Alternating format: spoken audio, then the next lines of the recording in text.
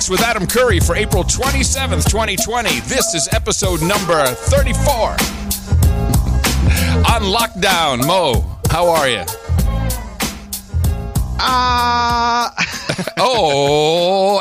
Yeah. Things have been crazy. Yeah. This week, it's been a crazy week. I'm just glad to be here, actually here with you to have this conversation, because it's just the little, little place of joy in the crazy world. Yeah, I was going to say that I think outside of Tina, the keeper, you're the only guy I talked to for more than 3 minutes. And certainly live. I've only talked to 2 people in the past 2 months. My wife and Mo. Exactly. Hey, but you're still working, right? You are essential personnel. Is that the idea? Yes, I am still working from home, but you know what I'm saying, working nonetheless. And I find myself actually working more. Yes. The day never ends. It's mission creep. Yeah, and this is one of the things I've been looking at, man. It's like all businesses are going to see the productivity, and I'm sure they're measuring it. And Silicon Valley's ramping up. They want everybody to use their new tools and work it. I mean, we have even a hit for this. We have a hit tool for this time, which was Zoom Video. Zoom is so large that my mom suggested that we use it. So that just lets you know. Yeah. You better call the newspaper. Let them know what's going on. So we were on a group call, and she was like, "Oh, why don't we just use that Zoom thing? Then we can all see each other." Did you use it? How'd it work out? Oh, we didn't use it this time, but next time she said definitely wanted to use it, and I think that's a good segue. Yes. And so while we're here so if you want to, one second, to calm myself, can I get a what more do you want from me and a woosah, please, sir? Of course, at your beck and call. What more do you want from me? Woosah. Woosah. Hey, woosah. Woosah. Oh. All right, you feel better now? Oh, man, I feel so much better. So can we just go ahead and spin that wheel then? Let's spin it, baby. Let's see what's going on. What's the topic for today of Mo Facts with Adam Curry? It is episode number 34. Where it stops, only one person knows. His name is the Mose, and the topic for today is... Do it for your big mama. Do it for your pop. Yes, my favorite guy on stage, Jerome Adams, our very own Surgeon General. Do it for your pop. And he was met with so much pushback from this statement. Was he real? No, wait, whoa. Was he really now? I'd see, of course, I didn't get any of this.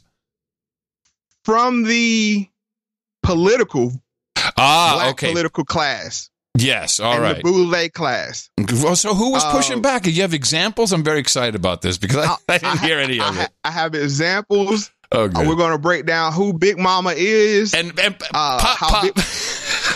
No, just Big Mama. Just Big Mama today. Big Mama today, all right. Because we know of the previous 3 conversations that we had. The mother is the central figure in the Black community. Yes, sir. So we have to really get down into the weeds with this and how it's going to be a wild ride. But let's listen to Michael Adams' whole statement. Jerome Michael Adams' whole statement in context. This is a little long clip, but I want to make sure we get his full statement of what he said when he made this infamous Big Mama statement. Yeah, and this is the Surgeon General of the United States during one of the Corona press briefings. Explaining what you need to do. But at the president's direction, yesterday I met with 2,000 Hispanic leaders from their communities, and today the vice president led a phone call that I was on with hundreds of African-American leaders, including the Reverend Jesse Jackson, including Derek Johnson of the NAACP, including the National Medical Association and the Black Nurses Association, to talk about some of the alarming trends we're observing regarding the impact of COVID-19 on communities of color.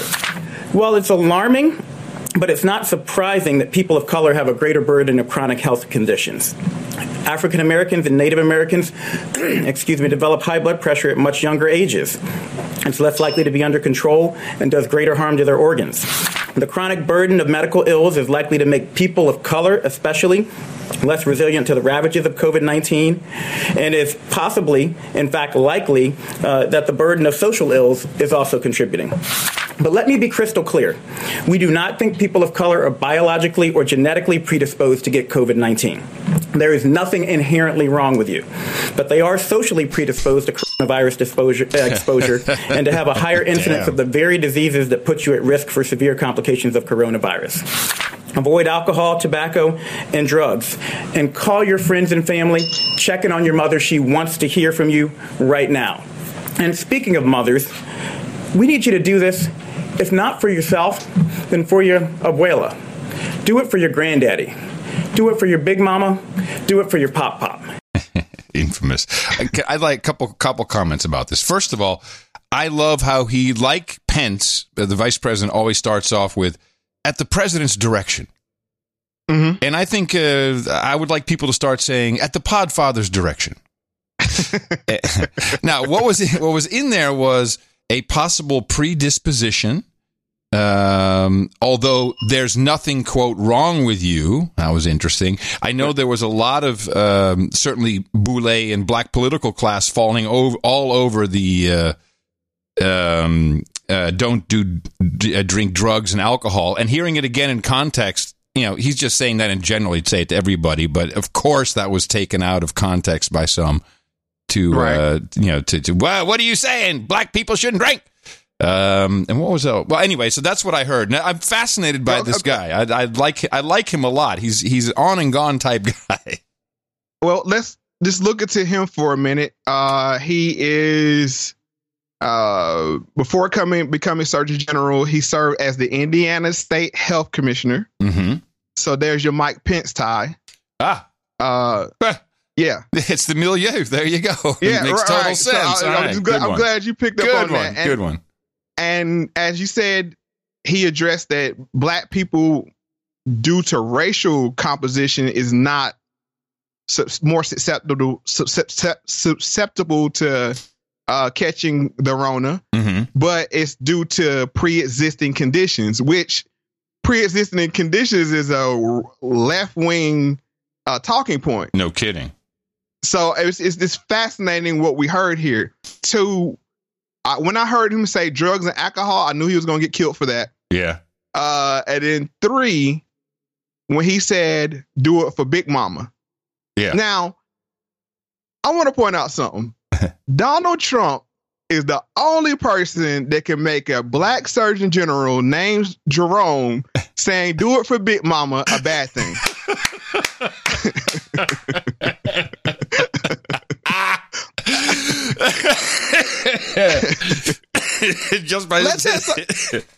Just by who's at the what he said, I did it at the at the direction of the president. And when he just said by that, those words, that was it. That was done. It. Because it was a black Surgeon General under Obama that said, "Do it for Big Mama." Everybody would have been dancing in the streets.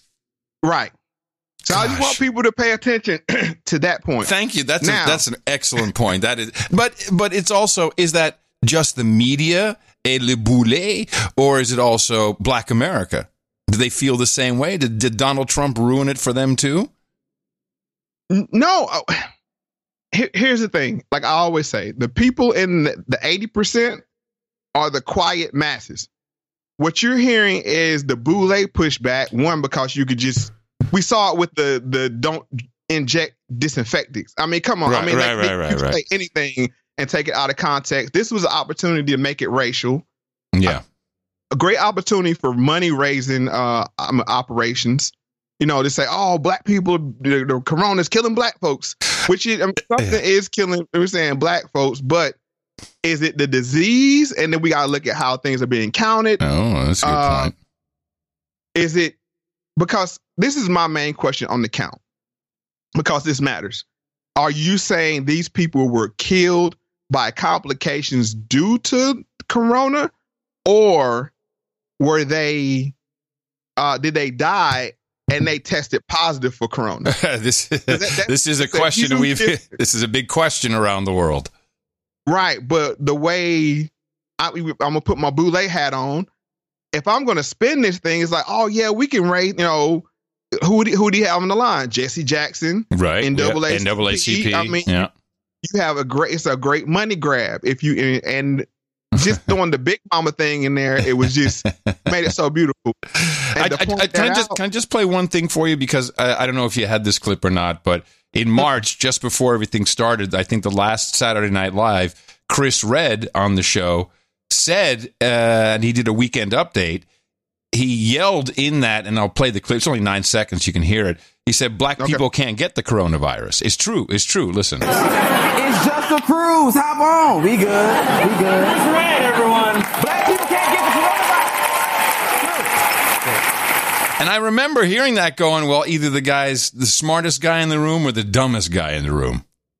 And we talked about this even on not the last a couple shows ago. Yeah, a couple shows ago. We talked about it because of the numbers coming out of Africa. Mm-hmm. It didn't make any sense that you had this. You have a region that's usually bombarded by these kind of things, and you have very low numbers. But I think that's explainable now because we know how the anti-malarial drugs, they're all jacked up on anti-malarials all throughout Africa. So I think that explains. But if you're just looking at the numbers, looking at the models, please have a look at those.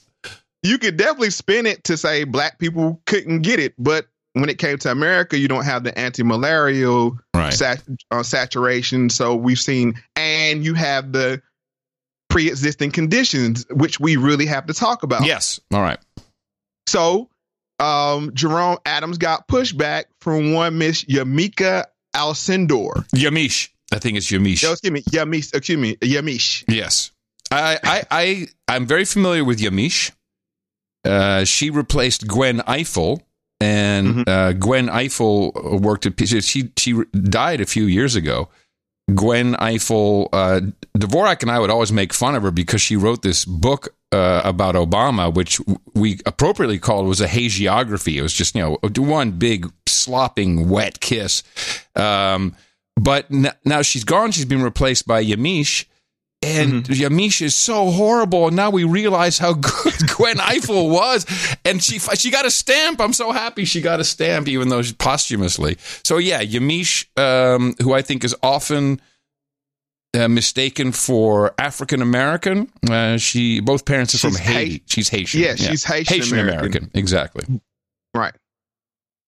So let's listen to her push back against Mr. Jerome Adams. I have a quick question for you. You said that African Americans and Latinos should avoid alcohol, drugs, and tobacco. You also said do it for your abuela, do it for Big Mama and Pop Pop. There are some people already there are some people online that are already offended by that language and the idea that you're saying behaviors might be leading to these high death rates. Could you talk about whether or not could you have a response for people who might be offended by the language that you used? Well, I use that language because that's the language. I've been meeting with the NAACP, with the National Medical Association, with others. I actually talked with Derek Johnson multiple times this week, the head of the NAACP, and we need targeted outreach to the African American community, and I use the language that is used in my family. I have a Puerto Rican brother-in-law. I call my granddaddy. I have relatives who call their grandparents Big Mama. So that was not meant to be offensive. That's the language that we use and that I use. I loved it when he said that, by the way. I was like, all right, now you're talking. Okay. No, because he hit a nerve. He by did. Saying, a big one. And whether you just want to jolt people, because Big Mama is a term that we use within our community. But what surprises me is people don't have a problem with the whole movie franchise called Big Mama. That's what I was going to mention to you, because the number one thought, I think, for white people when they hear that is Big Mama's house. That's what you think of. Big Mama, yeah. Big Mama's house. Who was that? Was that Martin? Oh, Martin Lawrence. Well, Martin Lawrence. And then you could look at What was it? Norbit kind of had a Big Mama. It's this fat, heavy set black woman. Right. Trope or meme. Could you still make a movie like that in today's environment? Could you say, hey, guess what, everybody? We're doing Big Mama's House 5. They just made one not too long ago, and really? Then let me just say one thing. Tyler Perry has made almost $1 billion off of the Big Mama. I mean, that's who Madea is. Right. Now, it's this large black woman, yes, that plays the elder role. But I mean, just saying. But you hear no pushback against that. But when this guy comes out because he's Trump's guy, and let's be honest here. When they see him, he's one of Trump's African Americans, my African American. He's a token. Yes. Right. That rolls out there. Now they just want to. And if you notice, she didn't say, people online, when did news, when did journalists start referring to people online or saying, what people? Well, Twitter. Done. That's it. Twitter is saying, that's what it is. Well, let's revisit some things that we've talked about in previous shows. We said the new Al Sharptons, the new Jesse Jacksons are where? Online. Online, you bet. So when you want to stir up some mess, you do it online. Whoever has the hands on the reins of the council machine, you give them a tap, and then they activate their online soldiers, get the trending going, and then you can pick it up and bring it back into the news cycle. But I was saying it's self-generating. And that's the machine. Yeah, that's exactly how the machine works. Right. So let's go ahead and go to part 2 of the Yamiche. Do you recommend that all Americans avoid tobacco, alcohol, and drug use at this time? Absolutely. It's especially important for people who are at risk and with comorbidities, but yes, all Americans. So thank you, and I will clarify that. All Americans need to avoid these substances at all times. I put out a smoking cessation report in January. I put out a advisory against youth and pregnant women using marijuana last year, and that was not directed towards any one race. That's everybody needs to do everything they can to be as healthy as possible at this critical time. Okay. Did you hear how ridiculous that question was that she asked him? She asked a surgeon general, so do you advise all people not to smoke and drink? I think that's like 30-40% of his job is like, don't use hazardous. Yeah, he's on every pack. Unhealthy. His name is on every pack of cigarettes and every pack of beer. It's like, I don't know, but that is what the president has stopped doing them now. But that's what those briefings have become. It's just, what can we do to trip up whoever's on stage? Except maybe not for Dr. Fauci, but I think Dr. Birx is now they're going to go after her. It's like if you're with Trump, not the president, if you're with Trump for any amount of time, you're tainted to these people, and you can't be right. There must be something wrong with you. And as I highlighted in the beginning of the show, we're going to dive into who Big Mama is. No, right. So one expert on Big Mama is Bernie Mac. And those swollen ass ankles, and she had a wig on, be cut to the side. And she slid her feet when she walked and shit. And she hummed. That's what I miss. Big Mama. My Big Mama used to come to school. She would tell you when she's going to come. Just pop the fuck up. And all of a sudden somebody walked in the door and everybody be whispering, who mama that? Who mama that is? Who mama that is? You can always tell who mama was because they be playing like they doing some work.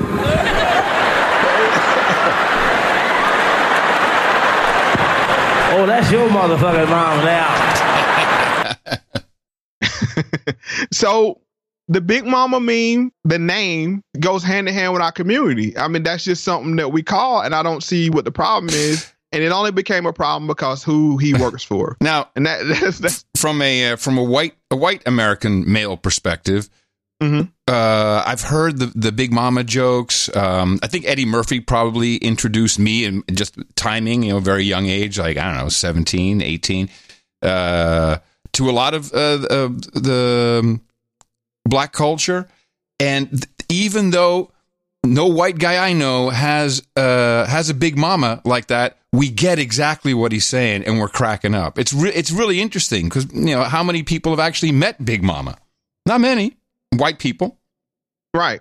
So, but I'm just saying it's interesting that I completely feel the humor in it without really having the experience. And it's a weird phenomenon because honestly, she's the most exalted person in our community. Yeah, I'll say.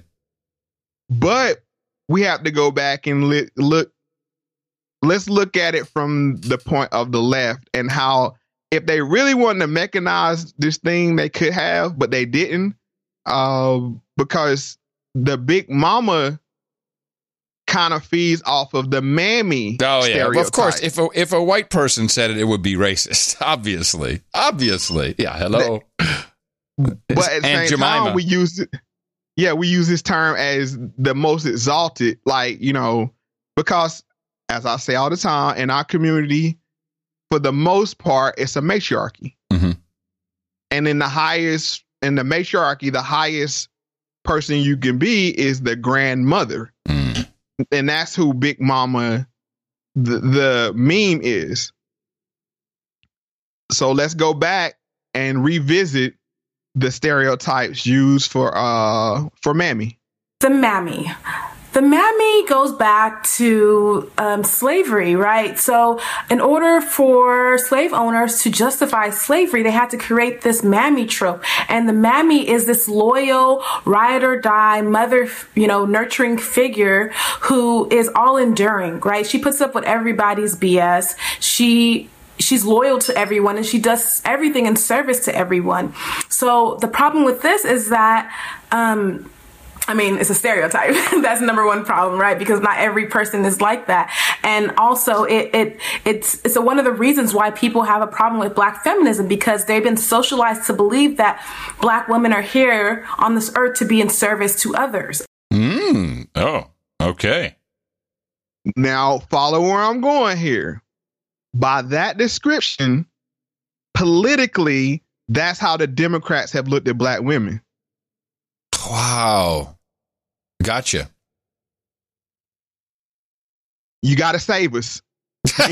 You're the one, you're the one that can fix everything. That's right. Take us in your arms. Right. And I'm going to say this because, and I got some, I'm going to revisit this at some point later in another show. But the whole talk about the VP, you got to have a Black woman. And Biden VP, almost Black woman is not going to work. Yeah. They're going to need a Stacey Abrams type Black woman. Well, I heard again that it looks like Michelle O. She still might be. Maybe it's just people throwing stuff against the wall because they want it so desperately. But her name's floating again. I think that's the news trying to force her, smoke her out, and make her run. Yeah. She has no reason or purpose to run. The reason why I'm saying that is she's in the best position you can be of having political power without having to do the job. Responsibility. Yeah, exactly. Perfect. So why would she? It would be asinine for her to be the vice president. But when you listen to that definition, that's all you heard from the left or the Democrats to say, "Oh yes, with Black women, we need you to save us." But then they come out and criticize a guy for saying Big Mama. I think in a he said it in an honest way. Yeah. It didn't smack out because I got my pander meter. And it didn't register that way. I think he was hitting all the the terms in that way, but I don't think he was pandering particularly to Black people. It just didn't ring to me. I think he was trying to be more authentic, and so he can get his card checked. It was more than to pander. Yeah. It was more of an acceptance thing. So, and, I think for most people, it's the same as if someone says axe. It's like Big Mama. Okay, I don't know. It just passes over. I get you. I know what you're talking about. I thought I thought Pop was funnier because I hadn't heard that term.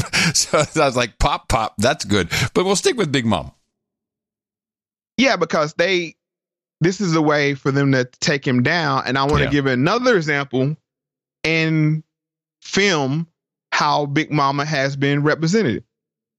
This is my family. Y'all try my fish cakes? My plate's full. As you can see, we really had some good times. Red, this is my sister's baby. Oh, no. This is a blessing. But we've had some bad times, too. I was fired from my job today. You don't want to tell a woman, a black woman, especially a black woman, you ain't got a J-O-B. Sometimes it seems like no one's ever going to speak to each other again. Then Big Mama comes to the rescue. She knows exactly what to do to bring us all back home. Soul food cooking is about cooking from the heart.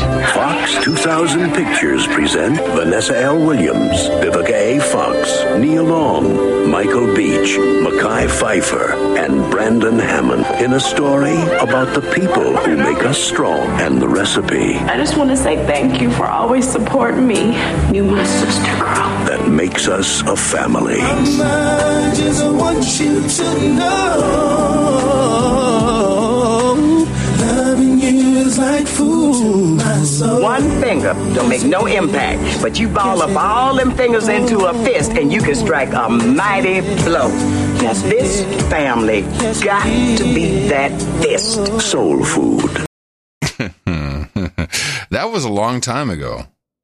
1997. Wasn't that Vanessa Williams? Wasn't that the last time we ever saw Vanessa Williams do anything? Yeah, that was Vanessa Williams, and Boys II Men, one of their biggest songs, was dedicated to Big Mama. Oh, yeah. Crap, I've forgotten all about that. Right. They played a clip of it in the trailer itself. But this goes to show you about the stereotype of Big Mama. You know, she's cooking soul food, all this unhealthy food for her family to bring them together. That's why she's so big, Mo. Or you would think. Oh. Big Mama's getting a bad rap, but we go. Okay. But for satire purpose, Boondocks, one of the shows that we highlight on this podcast, they always take media that's targeted towards black people and kind of express what's really being portrayed. Elijah Muhammad's How to Eat to Live. I knew it. Just what joy do you get out of trying to crush all of my dreams, Huey? Do you know how long I wanted to own my own restaurant? 3 weeks at Sunday dinner. That was the first time you mentioned it. And you only started doing the stupid Sunday dinner thing because you saw Soul Food on cable. We're gonna pause this for the benefit of all y'all who never saw Soul Food. Soul Food is a movie about a big, humongous black grandmother, aptly named Big Mama. Big Mama demonstrates her love by feeding herself and her offspring enormous amounts of pig lard. Then, get this, Big Mama's arteries are so clogged, they gotta amputate her arm. It was her leg. Right, okay, whatever, leg. Then, she dies of a heart attack. Or another stroke, or something. God called her home. And what does the family do after she dies? They get together for a Sunday dinner and eat the same food that just killed Big Mama. The same food. They didn't learn a lesson. Nobody went on a diet, and that's the end of the movie. Sunday dinners was my idea. They got that from me. That was the movie. That's exactly how I remember it. Now you see how they tried to portray it, but how it was received. And that's why I love to use the Boondocks sometimes to express, wait, y'all are promoting unhealthy eating. Y'all are promoting the underlying issue causes that made Corona hit the black community so hard. But notice nobody really talks about this. Nobody talks about the obesity in our community, which is a real thing. No, high blood pressure, which is a real thing. Well, diabetes. The high blood pressure has been. I think I've asked you about this. Is it like that? Is it true that black men are more susceptible to high blood pressure, and why? Is it just because of the food? Well, it's food. You got vitamin D plays a role in that. You have stress. You have being propagandized. Thank you. That's all I wanted to hear, Mo. I just wanted to make sure it was mental stress that's doing it. All right, good.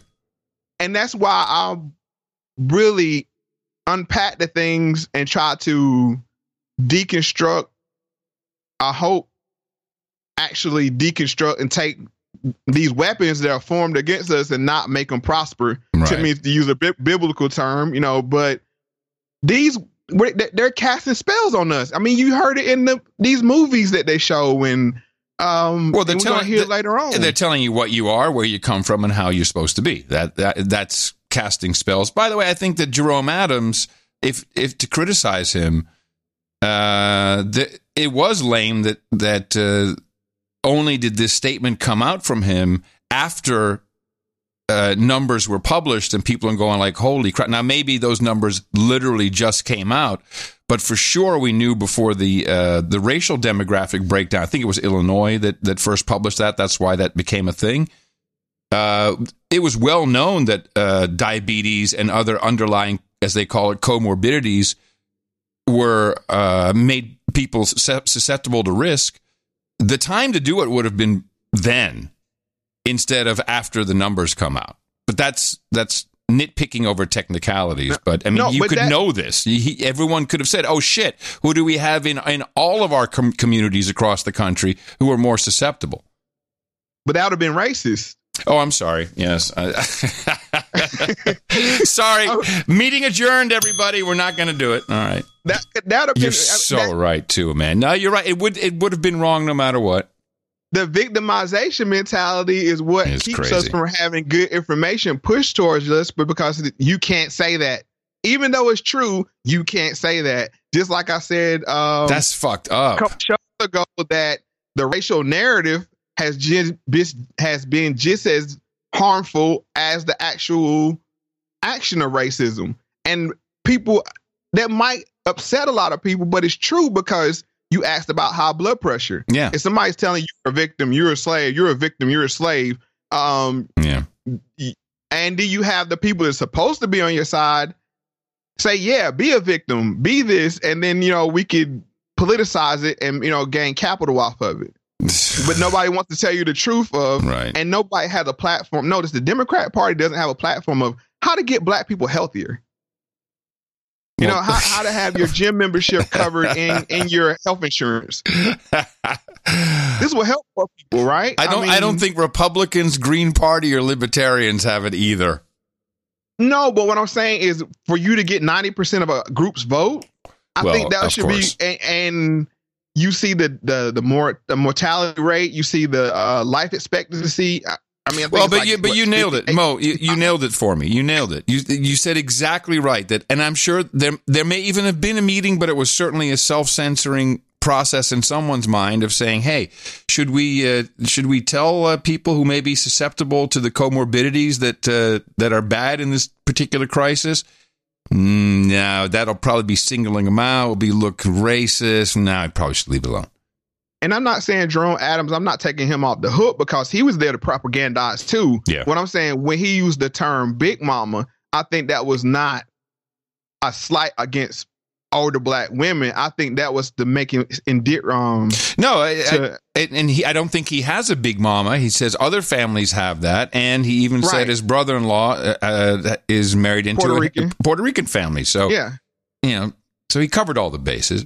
Yeah, I think I just wish he didn't speak like Mike Tyson. That's the only thing that's a little annoying. He needs the voice lessons. So we have 10 facts you didn't know about soul food.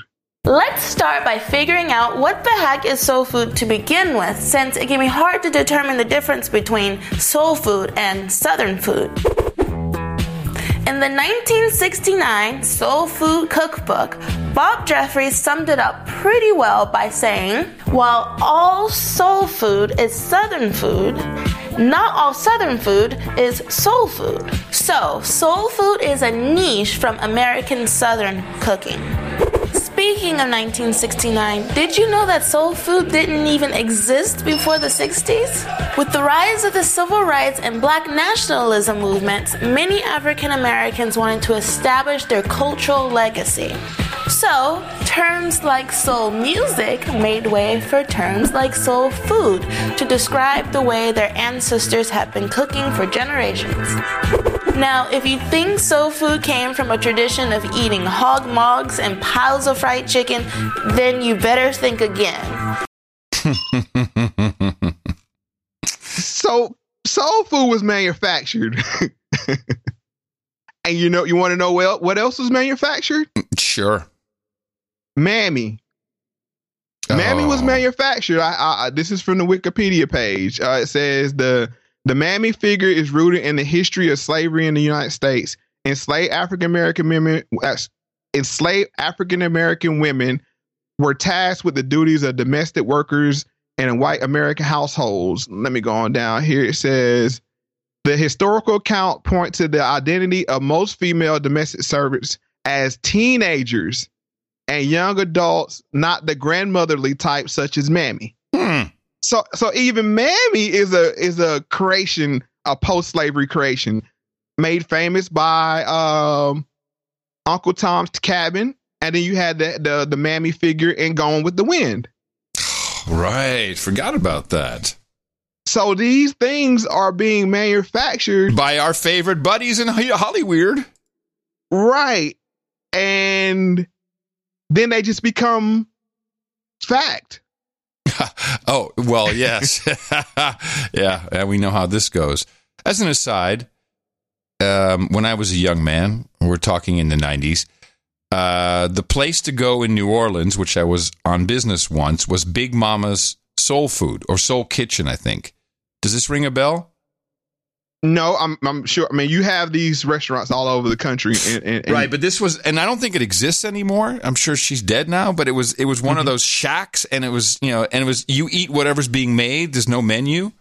You just come in and you eat it. And I remember I had to go to the airport, and it was like, you got to eat there. You got to eat there. You got to eat there. And so I went there, ate there. Only white guy there, of course, and I couldn't finish it. And that was the insult. It's like, I'm full and I got to go to the airport. You didn't finish your meal.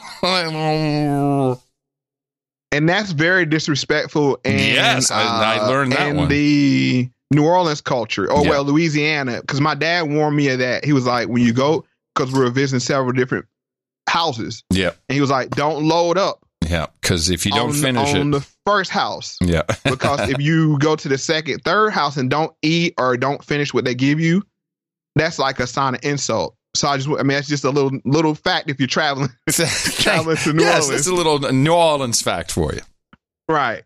So where do we leave off at? We had the 10 facts you didn't know. Yep. So we see that soul food, the term soul food is manufactured, of course. So I found this, and this is what took. I just want to give a little inside baseball.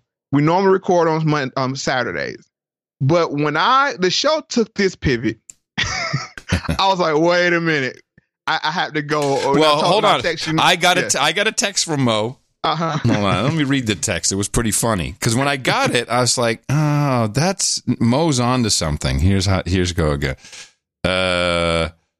He says, can we record late or Monday? I found myself in a rabbit hole. That's it.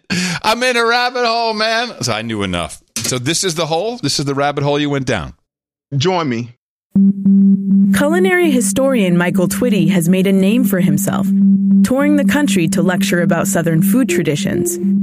His new book, The Cooking Gene, is out today. It explores the history of cuisine in the American South by focusing on the people who laid the foundation for it, enslaved Africans. Twitty is currently on a teaching residency in Colonial Williamsburg, Virginia.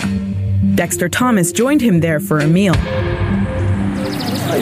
Black folks weren't allowed to have hogs, weren't allowed to have cattle.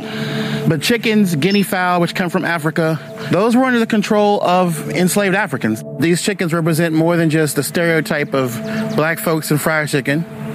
It represents empowerment.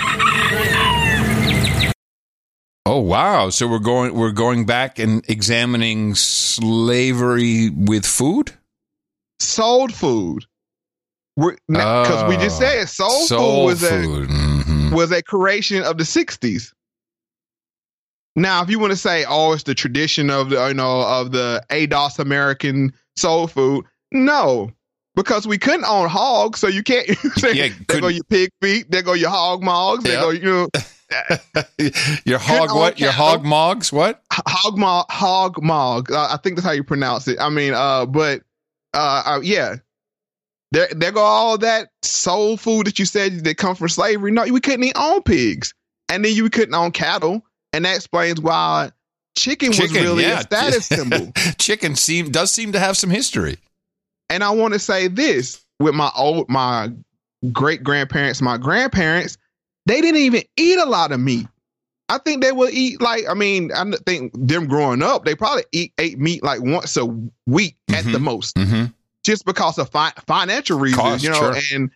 And it was just, it's a thing in the South that I don't see anywhere else. I mean, maybe I'll say rural, not South. You used to go to certain black people houses black people of a certain age houses, and everybody had a garden.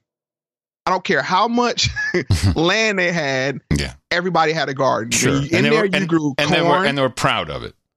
Right. You grew corn, tomatoes, collard greens, mustard greens, turnip greens, all the things that vegans rave about now. Another thing they stole from the black man. No, I'm just saying. So this. Well, that's that's really interesting. Hold on a sec now. Because it seems if the cultural history is chicken and greens that you're growing yourself, that's actually pretty damn healthy. And that's why you couldn't kill them. And so I guess the change came with when everyone moved on up, and then we started to eat shit. And literally, it's amazing that you use that term, moving on up. When people started to leave the country in the Great Migration, the 3 waves of the Great Migration, going to the city, to the north, you don't have places to have gardens.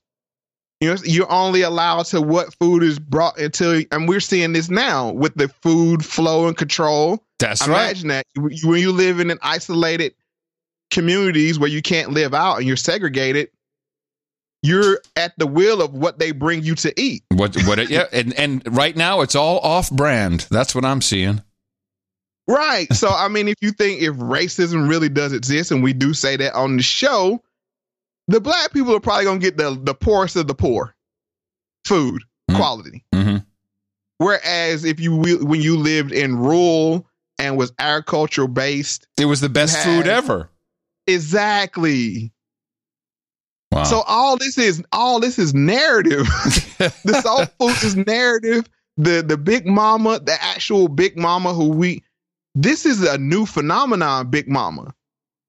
When we're talking about size. Right. Now the grandmother role and grandma that's been around herself. That's been around forever, of course. Forever. And also in white families, there's also a very strong, and when I say white supremacy, look at the Church of England. Look who's or look at the United Kingdom. And by the way, the Queen is the head of the Church of England, and it is the grandmother who is running the show. The problem, or the difference, I would say, with in the United States, typical Anglo-Saxon Protestant white grandmother, you're just as afraid of her as you are of Big Mama, except the white grandmother doesn't hug you, she shoots you in the head. That's the difference. Because she's running the empire, she's running the financial empire, and she's the one that's going to kill you, shoot you in the back. And just let's take it one more step further. If I always say things start in the black community and they work their way out, right? Yeah. So if you say the elite is really a matriarchy, boom. If you want to run a program, you will run it in the black community first. You see how it works. And it's like, there you go. Yeah, they've been trying to run this subroutine for a while. Yeah. Gosh. And we're going to get to this is going to be a I like it. Show. No, I'm strapped in. Let's get back to Mr. Twitty, I think his name is, and a Feast of African American Culinary Contributions 1. This is the kind of garden that an enslaved person would have. Imagine this is not in a big period garden space. Yeah. Imagine that this is a space where this is behind your cabin or beside your cabin. This is your little plot. This is your little plot in one place. And it's, designed to be as fertile and as self-sustaining as possible. If you're working in a tobacco field, sun to sun, the only time you can cultivate this garden is early dawn, twilight, and at night. The other thing that's noticeable here, of course, is these aren't like nice, neat rows. No. Our ancestors would have won every single environmental award. I mean, they were organic, they were local, they were sustainable, they practiced permaculture, they composted. Those are all modern labels, but they're already doing that here. It's an issue of people who are in exile adapting to where they are and figuring out how to make it work. Hey, where does this show air? What is the name of it again? Well, I got clips from 2 different places on this guy. One was on Vice. Mm-hmm. That's how I found out about him. But they sensationalized a lot of it, and it was like really visual based. Mm-hmm. So I continued to look, and I found this second set of clips I'm playing now from PBS. Okay. And you see that's the actual title of the video. If people want to check it out, it's a feast of African American culinary contributions. And he even did a TED talk. But in this piece they did on him on PBS, they did a wonderful job. And as you heard him say, we had gardens wherever we could have them. Yeah. Because in that time, if you ate what you grew, I mean, we used to know how to can. I mean, a lot of this stuff I know because luckily, I say this, I was one of the most luckiest Black people alive. The reason why I say that is I have grandfathers going back on both sides, maybe 3-4 generations, right? Mm-hmm. I grew up on the heels of my father's father. When my dad was at work, I was with my grandfather in the garden. That's why I know these things. Yeah. Every year, once a year, the guy would come till up, break up the soil, and then we'll be out there planting. And he had a peach tree, and we eat peaches. I'm not the diagram. I'm just saying I saw this firsthand. This is not secondhand information I'm getting from anybody. I've heard my grandparents and even my father say, I need some vegetables. Like when they come to visit, when you're eating out and that kind of stuff, they'll tell you, I need some vegetables. That was called what you call a garden plate, which is like cucumbers and tomatoes and cream corn. But I'm just saying, so to highlight if I can just interject for a second, because my experience is very similar, and what triggered it was you said peaches, because I'd be hanging out with my grandfather, and he'd go and he'd show me the peaches and put them in a brown paper bag and store them in the cellar, and then we go to Hankers to get some Hankers Farm to get Hankers corn. It's also a lot of that has changed due to obvious industrialization, food processing, just in time delivery. So a lot of that is gone for everybody. But you probably got more of an education on the actual food part than I did. Right, because this is a man, he'd have been 99, I think, this year. If you're still, I think he passed away at 94, 95. Uh-huh. From his era, you ate what you grew. That's right. I think that's lost now. But a reason why I'm saying that is this new phenomenon of being overweight and out of shape, and high blood pressure comes from stress, so you really can't control that. But they were out in the sun. You didn't have vitamin D deficiencies, which hammers Black people so much that nobody talks about. This is the silent epidemic in itself, because if you live so far north in this country alone, you're not going to get the proper amount of sunlight all year. Yeah, you got to take vitamin D3. Everyone has to, I think. Right, but I think we need it even more because of the composition, with melanin, you factor all that in. Mm-hmm. But when you start looking at high blood pressure, vitamin D, but so we come from people that were outside in the sun, eating healthy foods. That's why you couldn't break them. That's right. And now you have people stuck in the house. Now we got you. Time. We gave you pizza and burgers, mofo. We got you now. We beat you down now. You are what you eat. That's right, brother. And then you factor in the abuse of animals and all that stuff. I mean, you traumatization, you pass that along through the... I digress, but... Yeah, please, you're depressing the shit out of me now. No, but I want to show... Now we're talking about Big Mama. How did she become Big Mama? We had to really investigate it, and it's not by following tradition. So let's get in. I think we stopped at 2. Yeah. Let's get into 3. Actually, I think this is 2. We're going to play 2. Yeah, okay, excuse me, yes, the 2. I was always intrigued by this notion of the Black autobiography. I mean, the kind of writing that Maya Angelou or James Baldwin did. Mm-hmm. How I got over. Yeah. How I came to be this person. That we have passions that last our whole lives, and that we are extremely engaged in our own history and culture. But you didn't start out that way, even by your own description, right? I wasn't interested in soul food. I didn't even really like being black, I think you wrote. Right? Exactly. So why suddenly explore all that? I wanted to reapproach the sort of narrative of self-critique and self-hatred, but also letting people know that the food was my way in. The stories, I got a sense of pride of the people who I came from, my own family. And I felt like I wanted to put the microscope on myself. And I wanted other people to not be afraid to also follow the blueprint and sort of really own every aspect of their identity. It's an interesting project this guy's doing. It is, and I think I'm going to go check him out. It's right down in Williamsburg, Virginia. I hope he's still there, but I think I might take the kids down there and check him out. You mean Colonial Williamsburg?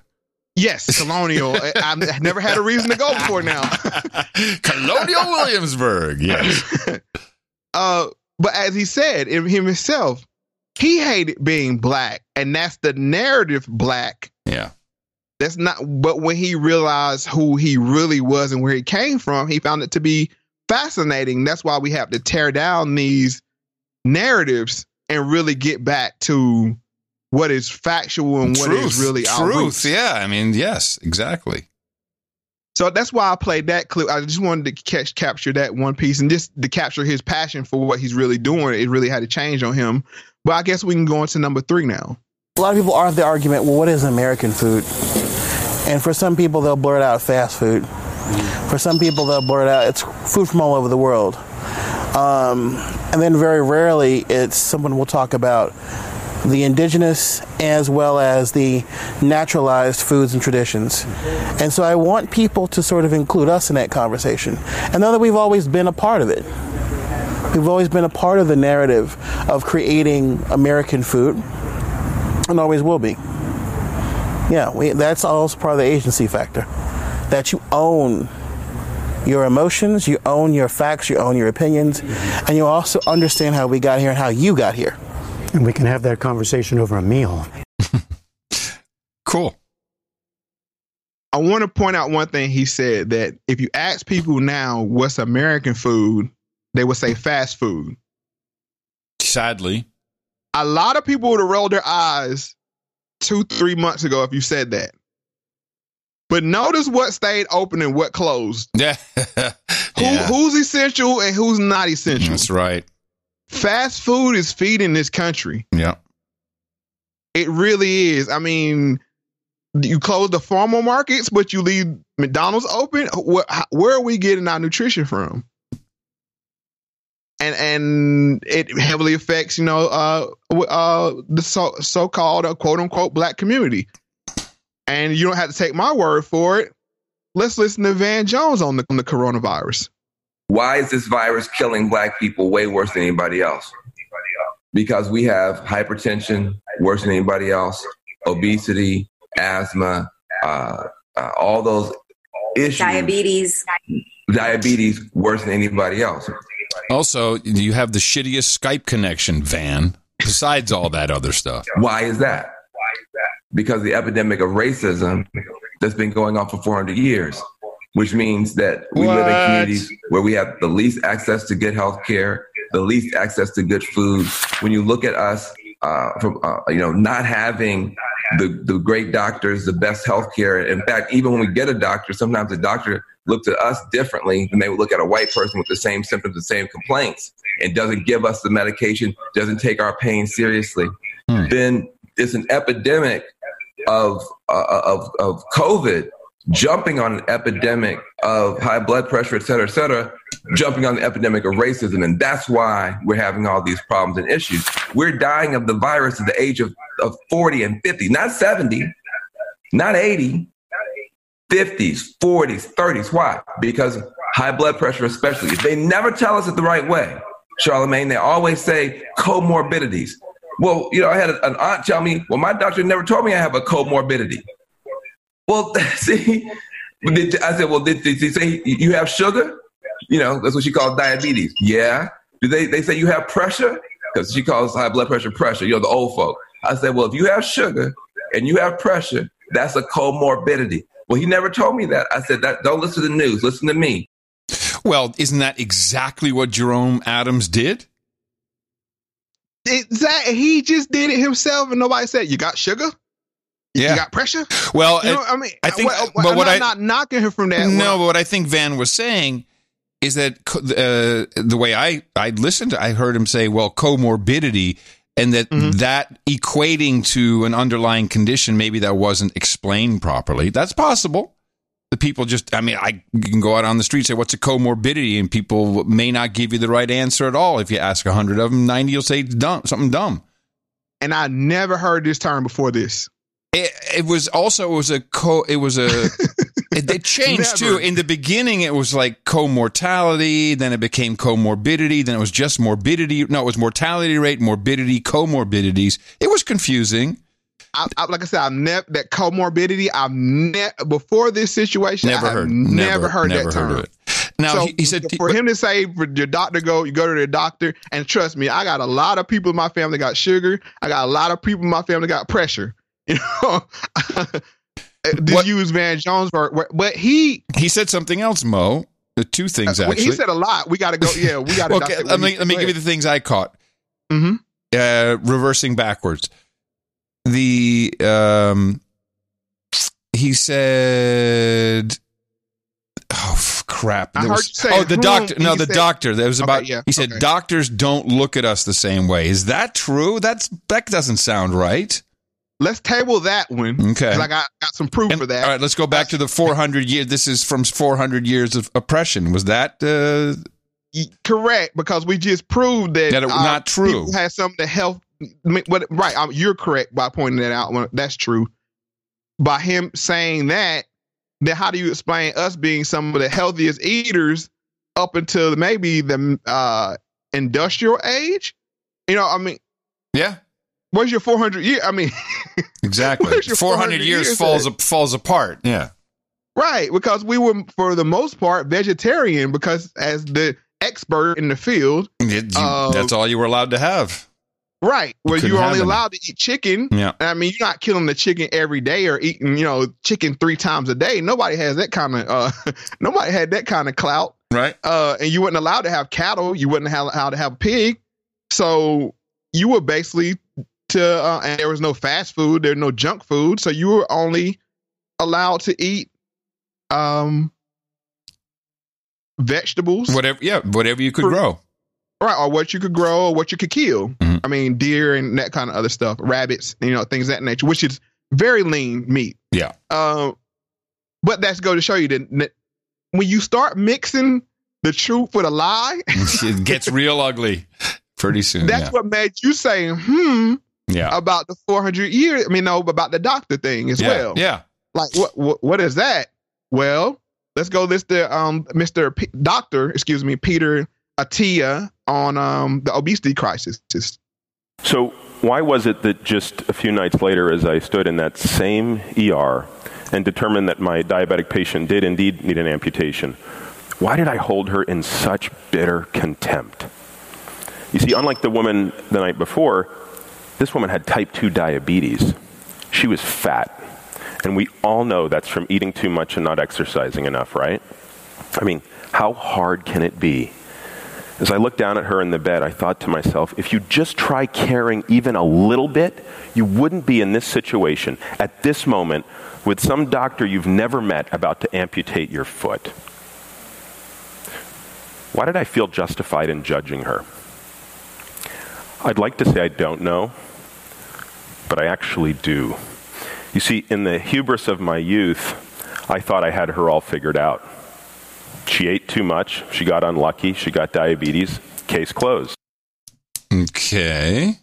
There's your disdain that Van Jones was speaking about when doctors see patients, especially overweight patients. Okay. Not necessarily something that has to do with color of skin, but of obesity in this case.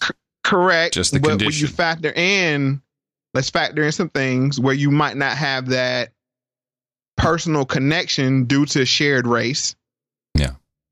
Because that is real, I think maybe I want to go out on a limb here. And I think maybe black doctors, you see with black teachers, I know for sure, go the extra mile when they're dealing with someone of the same race, because you can kind of empathize. Mm-hmm. Sure. The empathy is not there when you have a racial difference. And then when you have doctors who you typically healthy, they see an obese person, which obesity is out of control in the black community. You can see this scenario playing up. Mm-hmm. Sure. You see Big Mama.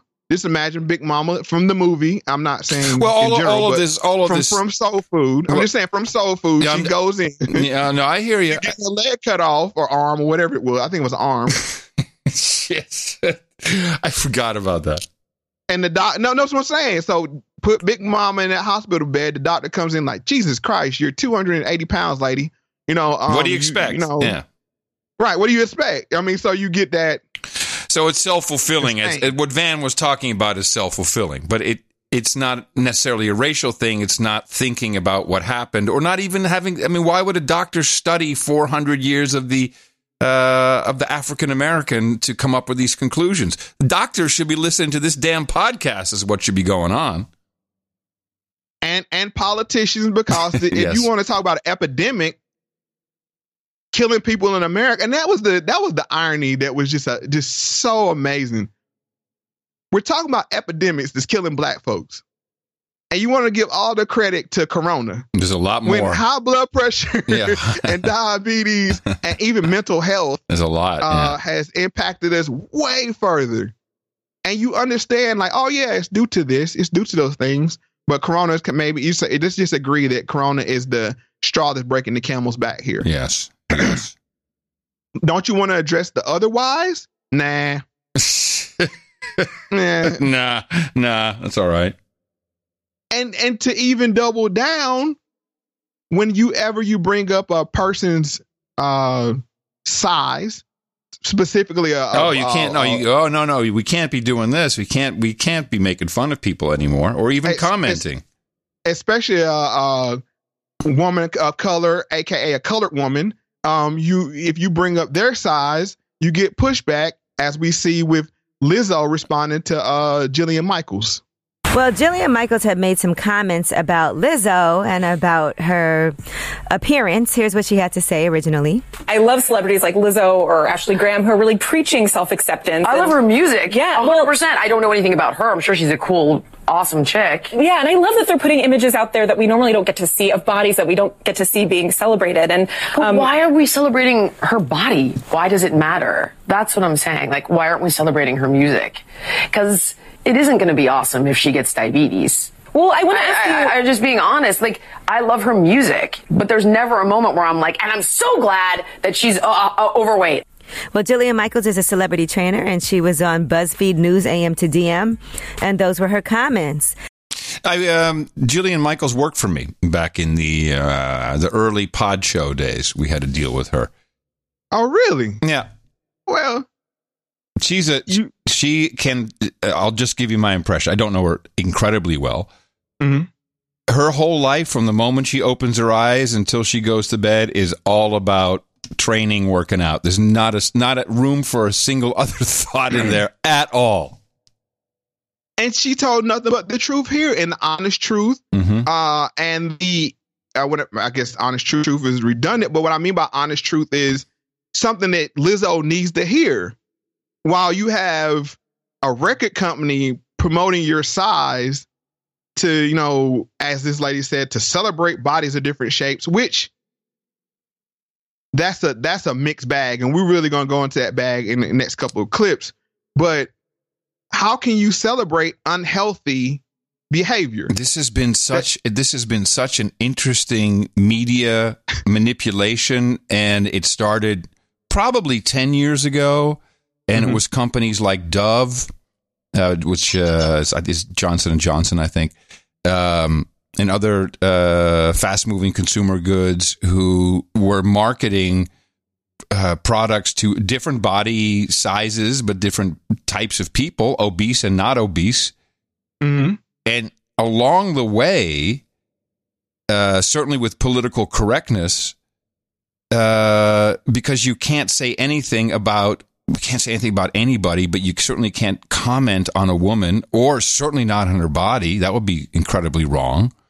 And it turned around, and there's something to be said for the happiness that I see many women I know in saying, "Oh, I'm glad that she can be in this. Look at her big, beautiful body."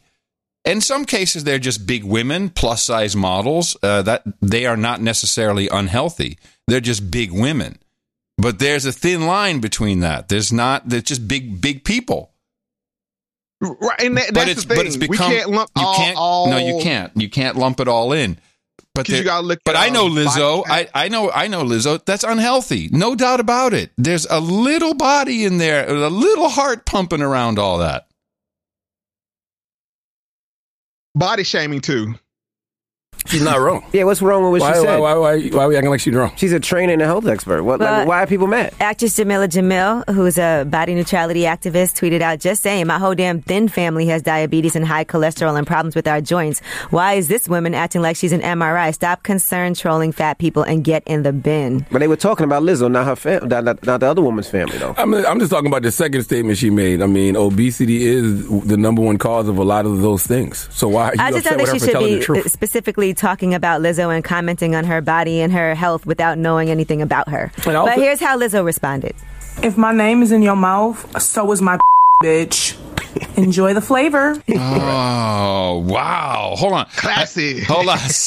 Classy and sassy. I want to hear the beginning of that again. She's not wrong. Yeah, what's wrong with what she said? Why are we acting like she's wrong? She's a trainer and a health expert. Why are people mad? Actress Jamila Jamil, who's a body neutrality activist, tweeted, "Body neutrality activist." I just want to write that down for myself. Body neutrality. Mm-hmm. The rabbit hole goes deeper, sir. Crap. So Lizzo, wow, that's all right. That's too bad. She's hurt. That's why she's lashing out like that. And not only that, you're messing with her livelihood if you tell her to lose weight. I equate Lizzo to an offensive lineman in football. Her size is what makes her. Gee, really? You really think so? I totally want her to believe, because if she's a size 2, 3, 4, she's like everybody else. But I mean, I don't know, Mo. I mean, I put my hand and flip my hair and check my nails. I like that. I don't need to see her. No, don't get me wrong. I'm not taking anything away from her talent, but I'm saying to be a star, you have to have something that separates you from everybody else. Right? Yeah, sometimes if she's a size 3, 4, she looks like everybody else in Hollywood.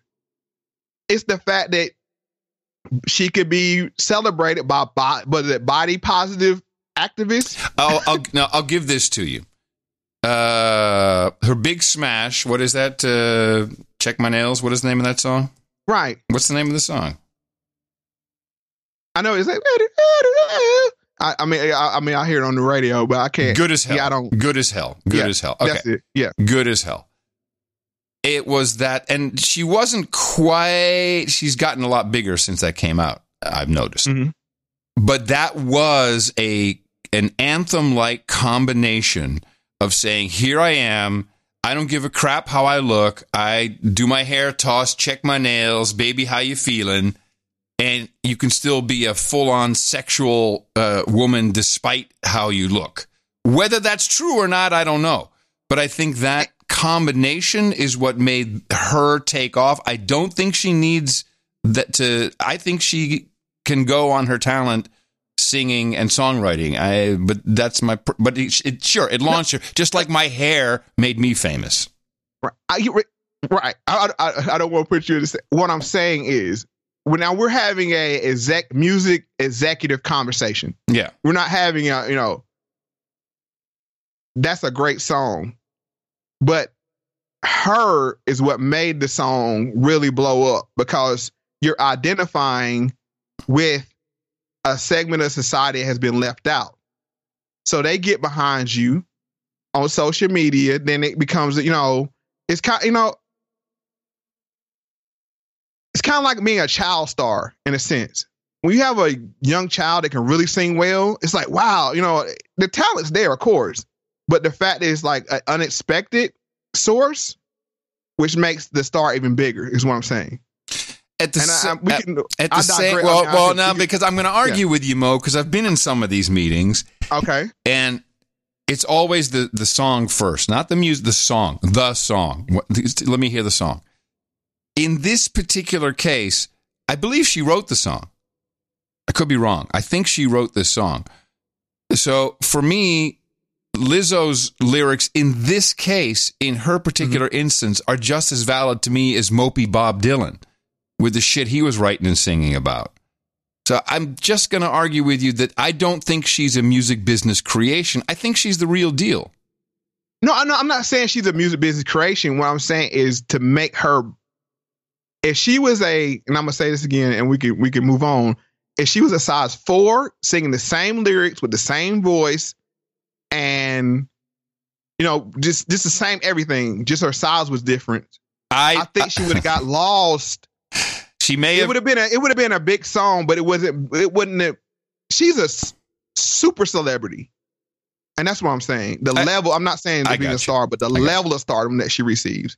I hope I clarified on that. I understand where you're coming from. And the thing is, if we could always say that were true, then we could make superstars every day.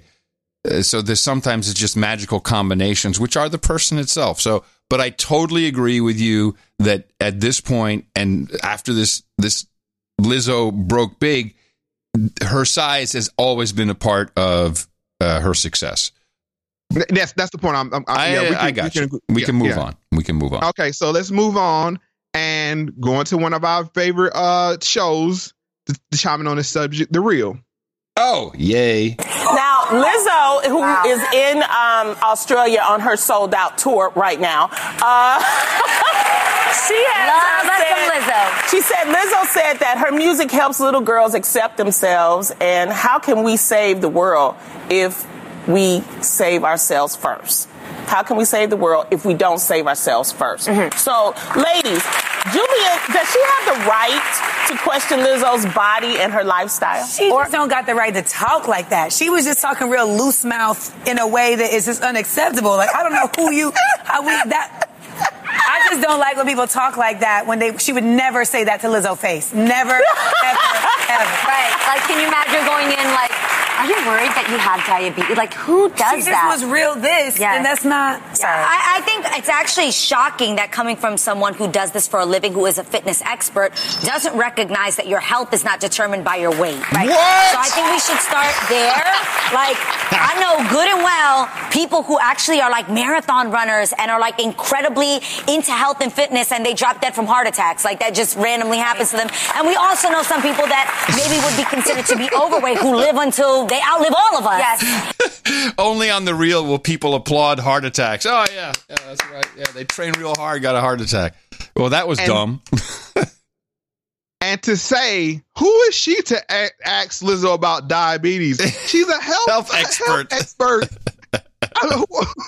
Who better to ask? Oh, that's funny. Better to ask that question. Yeah. But he brings up a point at the end. I think it was, I want to make one point to go to show you what I was speaking to about before. Lonnie is another one is in this situation. Her size is the reason why she's on that. It's part of the reason why on the show. On The Real. Because she has to represent a segment of society. Well, people like watching themselves. That's for sure.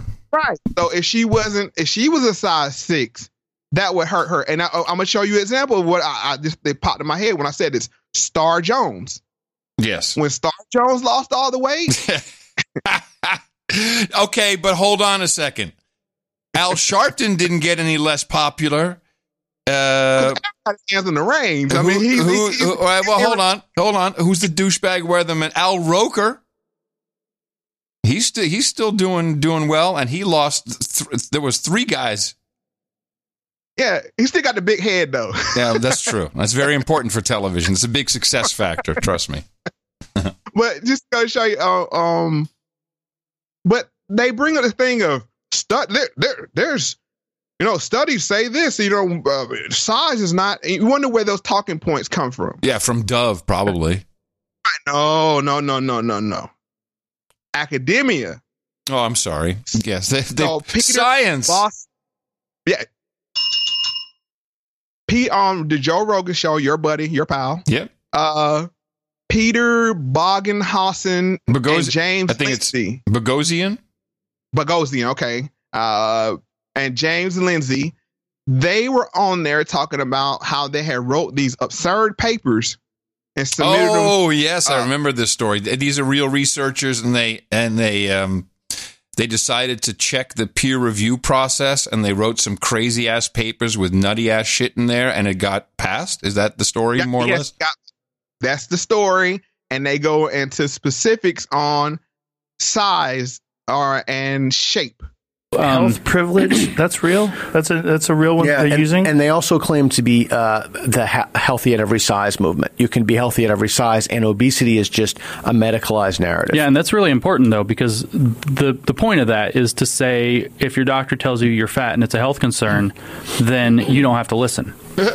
Yeah, I've read that before. And I read an article by this woman who was morbidly obese. Charlotte Cooper? I don't know what her name was. Yeah. But she was talking, she was also using, really misusing some studies on, there have been some studies on people who are overweight and that there could possibly be some health benefits to being overweight. These studies have been widely dismissed now. Not only dismissed, but they go in direct contrast to the great volume of studies that show how terrible it is for your health to be that fat and that heavy. Well, now you see where you're fat. We got to follow the fact trail or the narrative trail. You heard on the reel. Then bring up, there's plenty of examples of people out of shape or who look out of shape or healthy or people that are in shape. They live forever. Yeah. Well, they live forever. The example was healthy people dropping dead of being healthy. That was the actual example. Right. So you wonder where those things come from, and this is where they come from. It's the colleges and these professors writing these wild papers that don't get peer reviewed. Apparently, that don't get. No, they do get peer reviewed. It's the problem who their peers are. Yeah. Okay. The peers are on par. It's the echo chamber. Yeah. So it's just how more can we get absurd, and then those information makes it into the mainstream media. It becomes acceptable. It becomes the whatever truth. the thing is. And then corporate America looks and says, how can we advertise to this new demographic? Well, I'll stop you there. In many cases, we've seen corporate America will fund the study to then go through the whole mill and then pop out the other end. This is why all my life it's been eggs are good, eggs are bad, coffee good, coffee bad. And it's all based on a study. And the study was here. And you look who did the study and it was funded. So I think corporate is behind a lot of these. I would agree to that. And like you said, if you're trying to sell products, you want to sell to many demographics as possible, one of them being large. And when you speak of that segment, it's a large segment of the quote unquote black community as well. Yep. And then you have this bad information coming out. You have the neglect of the real problems. You have them saying, the media creation of our diet and we've always been big and unhealthy, these memes that you hear. And then it's just a self-feeding cycle. Yeah. But let's listen to Joe Rogan too. Fat studies classes, and there's an actual whoa. There's fat studies. There's fat studies. There's fat the journal studies. That published the journal is Fat Studies. Jamie's going to bring it up. I told you, Pete. I told you 30 million people are waiting to find out studies. That fat studies is real. Interdisciplinary Journal of Body Weight and Society. This is what Jim was telling me. He's like, when we do this, 30 million people are going to now know that there's something Fat Studies. Now, Fat Studies doesn't do what you think it does. You probably think, Fat Studies, what are triglycerides? How much should you you exercise? No. What's a good diet? How much sugar is too much sugar? Well, that is absolutely not what this journal does. The oppression of fat people is built into institutions, pervades the cultural landscape, and affects, dude, we could have written this, and affects the relationship and perceptions of people of size. It is this introduction to the special issue on people of size is now the new people of color. Yeah, right, exactly. Fat That's is the new black. Parallel. So they were reading actual studies. The Joker guys were reading actual studies, which makes it funnier. Yes. That's great. And people of size. I don't know how I can say that. Size people. Size people. Oh, yeah. It's a segment. And they're not studying what's, and this is the problem I have with the left. They want to say, oh, yeah, we're here for black people needs, and blah, blah, blah, right? But you're not studying what's actually killing black people. You're trying to study and come up with ways to make them feel good. Right. Feel good while you die. It's like, yeah, pretty much. I want you to be comfortable in that body that's going to kill you in 55 years. Yeah, that's pretty much how we roll. And that's very disgusting. But we have to get into what is making people fat, particularly black people. And of course, it's the white devils. I mean, I look at labels from time to time, but I can't really be sure how much salt is going inside my body. As Americans casually add salt to their diet, they're subtracting years from their lives. In the U.S., we eat more than twice as much salt per day as we really need. The recommended daily salt intake is 3.7 to 5.8 grams, but the average American male consumes over 10 grams, or almost 2 teaspoons each day, and the average female over 7 grams. It gives food flavor, but it's not worth your health. A study in the New England Journal of Medicine estimates that cutting out just 3 grams of salt per day could prevent anywhere from 54 to 99,000 heart attacks and 32 to 66,000 strokes. How can Americans cut the salt? By having Big Brother take them off the table. Or maybe by just returning to how we used to eat. Gee. And when I say us, I mean Americans in general used to be agricultural based. Sure. I mean, this processed food is the it's not problem. It's not the salt you put on the table. It's what's in the food. It's what you're getting from Mickey D's. That's where the salt is. Slow down, Curry. Sorry. Sorry. But yeah, it's the salt. It's told. Our taste buds are so terribly shot just in the American diet. I mean, it's more specifically the black culture, because we've consumed so much salt. We don't even know what taste is anymore. Wow, that's quite a statement. It's fried. I mean, no pun intended, but our taste buds are fried. But the reason why I say this is I see people from other cultures, especially at potlucks and things of that nature, and they'll comment like, oh, wow, that's really salty, because their taste buds are calibrated differently. Right. Where they don't need that stimulus, that bang, bang in your brain. It sets off, the triggers in your brain. But let's continue on. Is salt deadly too? Start with salty snacks.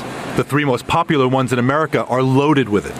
Potato and tortilla chips have almost half a gram in one serving, and popcorn has nearly 3/4 of a gram. We found that increased salt intake in the U.S. is now as big a problem as cholesterol, almost as big a problem as smoking. The vast majority of salt in the American diet comes from processed foods, not from people adding it themselves. We've got to look at it on the package. We have to work with the manufacturers. Unless we do that, our salt intake is going to go up, even if we ban salt shakers from every house in the U.S. We're not talking about a huge sacrifice. The 3 grams of salt that experts say to cut out daily comes to about 4 slices of bologna. Katie? All right. John LaFook. John, thanks so much. Bologna. All right. Another blackism sneaking into the news. Hey, stop eating bologna. You know who I'm talking to. But the processed food. Yeah. We see these, and you don't really see the salt in it. Even if you think you're trying to eat healthy, a lot of that stuff has a ton of salt in it. Yep. And this is where Big Mama gets tied back in it, and I know people are like, what about Big Mama? Okay. Why are black people so dependent upon processed food? Well, if you have 3/4 of the households being parented by one parent, you need convenience somewhere. Yeah, it's the cooking job, kids, becomes very difficult to do all at once. And to cut corners, you're gonna chicken nuggets, Hungry Man, Lean Cuisine, Popeye.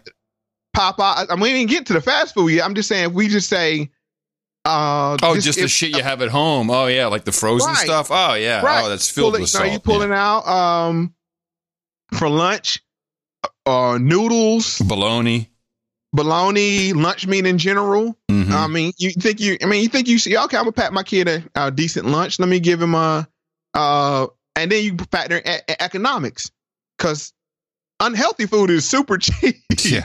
I tell people this all the time.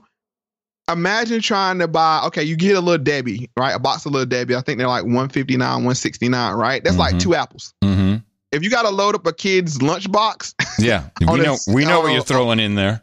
Right. On a one-parent income, you're going to get the little box of Debbie's because there's 5 in there that carry through the week for their snack. And then, the bologna sandwich with the cheese on it on white bread. There you go. And then, let me give me a handful of Doritos or Wonder Bread. Flamin' Hot Cheetos. Bam. And then not exclusive to black, but no. I'm just saying. But I know exactly where you're coming from. If you look at the single parent, and it's not exclusive to black, but we're heavily. What we got to talk about is a numbers game. 3/4 of our families are single parent. Yeah. The parents are going to cut corners while they can't. I mean, because you're trying to work, you're trying to do homework. I'm not not taking anything away, but you think, okay, yeah, let me get that. Oh, the bag says low sodium. But also, I mean, and if this Rona time has taught me anything, just talking to the kids, we got all kids sitting at home with no jobs and stuff, and they're finding out, which is not a secret, that if you want to make something, ingredients are pretty expensive. Just to go get some fresh greens, it's expensive. It's a lot more expensive than fast food. Right. You can just grab, like I said, you get a pound of lunch meat, some bread, and there you have it. Done. Well, we addressed one white devil. Let's talk about the other white devil. It's sweet. It's seductive. Is it deadly? Tonight, the dangers of sugar. I think that sugar is a main contributing factor. Serious new warnings from serious people. The more I learn about it, the more it scares me. Also tonight, what the sugar industry has tried to hide. Strategies that I thought the tobacco companies made up back in the 50s, actually some of those the sugar people had done even before that. Yes, the other deadly white powder. The most deadly white powder. And it's amazing if we start talking about body counts. Salt and sugar should be Schedule 1 narcotics. Really? If you just want to look at body, if you say, okay, we're going to look at substances and what kills people. Right. And we're going to ban those substances like we did with, say, vaping, for instance. Right. Okay. Salt and sugar got to go. And I think I'm not calling for that. I'm just saying for the people that want to really attack issues, these are the two biggest things that people are silent on. Yes, bigger killers than coronavirus. Bigger killing the coronavirus, bigger killers than cocaine, heroin, opioids, all that. Bigger killers than ISIS. And just as addictive, too. If you're in the camp. Right. Let's get into Fifth Estate, too. When the Breeden family goes shopping, like most Canadians, they try to buy healthy. Let's go. But like most Canadians, they don't always succeed. They're busy. Meals have to be quick. And then there's keeping the kids happy. Are there Lucky Charms or the mini wheats of chocolate? No, I want a Lucky ones. Okay, Lucky Charms? Okay. You want one that looks like half a moon. A lot of what they eat is processed. They assume it's nutritious, but they've never paid much attention to what's in the food they buy, have no idea how much sugar is hidden in it. Did they stop teaching home ec in school? I mean, we learned all this. We learned to look at the labels and check this stuff and what your daily recommended values were. But even if you went to home ec, you were taught the food pyramid. Yeah, which that was that was another nightmare. Yeah, right, 7 to 10 servings of bread a day. Yeah. I mean, like, that was the basic. Woo! Can't believe I'm still alive. Right. I'm just saying, but even if they taught it, the information is so poor. Yeah. That I don't think it would help. I mean, yeah, you should always count your calories, but this is a whole scheme. This is a cartel. The sugar and salt cartel, more salt, more sugar. Oh, hell yeah. Oh, yeah. It's the biggest cartel in America. Well, in the world, maybe. Well, you know, those drug dealers, you know who they like to target first.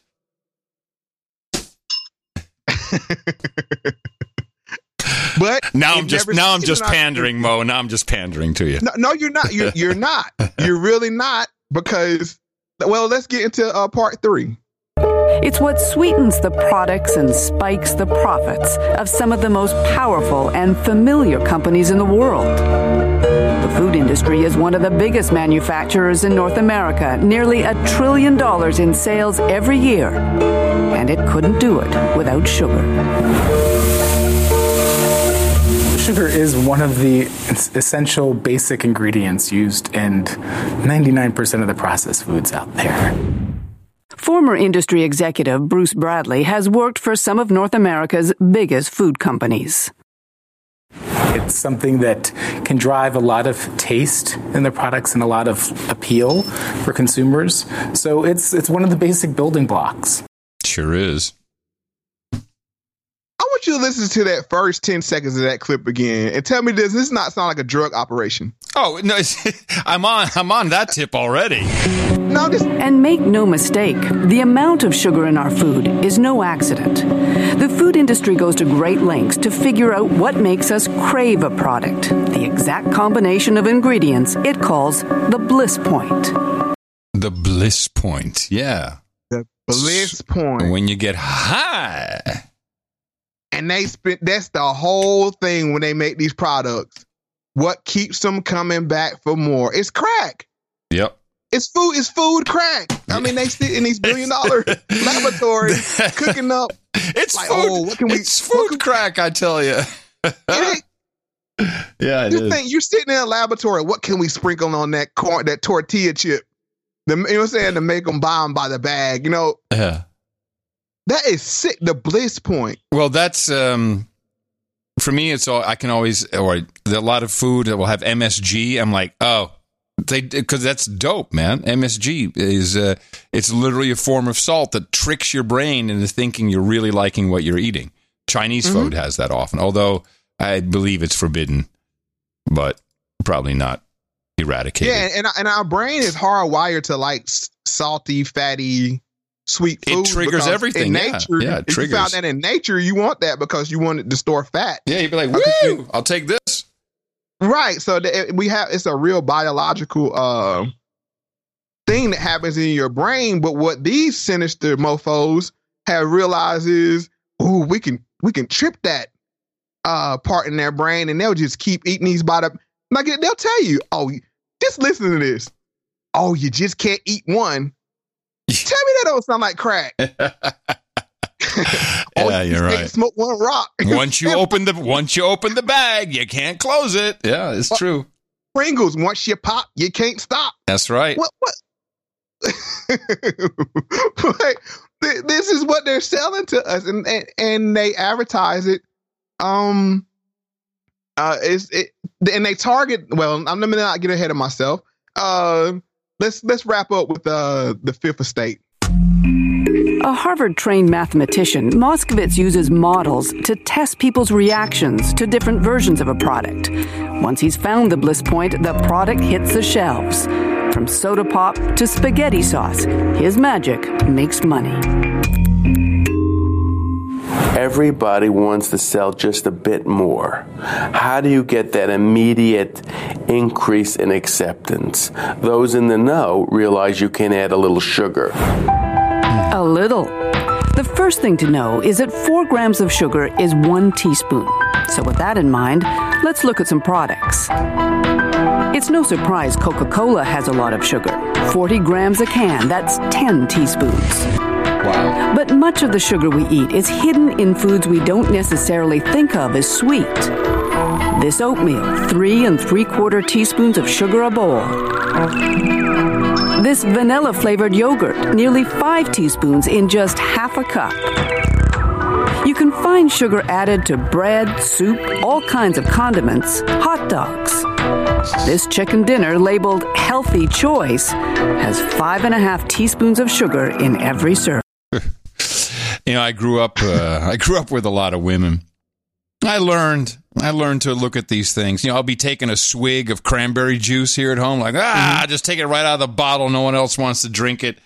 And they say, well, we don't drink that. Why not? Well, look how many grams of sugar per serving. And it's literally like 40 grams for a glass. It's crazy.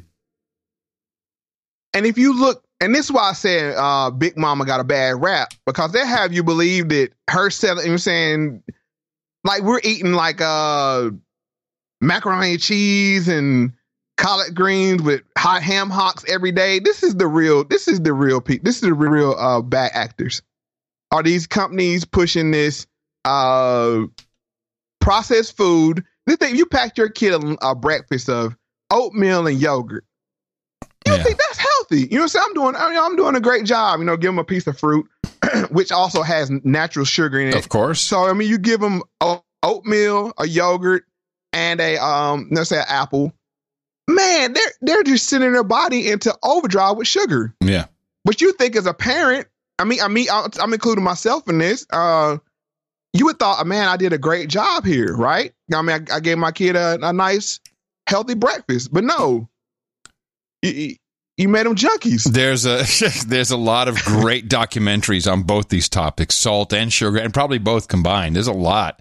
You know, there's a lot of really good stuff to watch. It's not just the food processors. There's a lot of industries involved, right up to banking. And we're going to take a look at that before we do. Before we figure out who are the crack houses for this drug cartel. Let's thank some people. I understand that there's some people out there who need my services. Yes, Lord. Are there any people out there who are weak? Yes. Any people out there who are weary? Yes. Any people out there who are tired? Yes. Any people out there who just need a heal? Yes. Y'all got cash? Yes. Well, then come on down.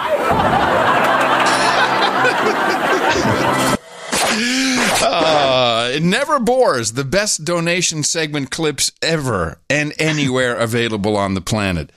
MoFax with Adam Curry runs on the value for value model, as pioneered by the No Agenda show. But man, is it so appropriate for this.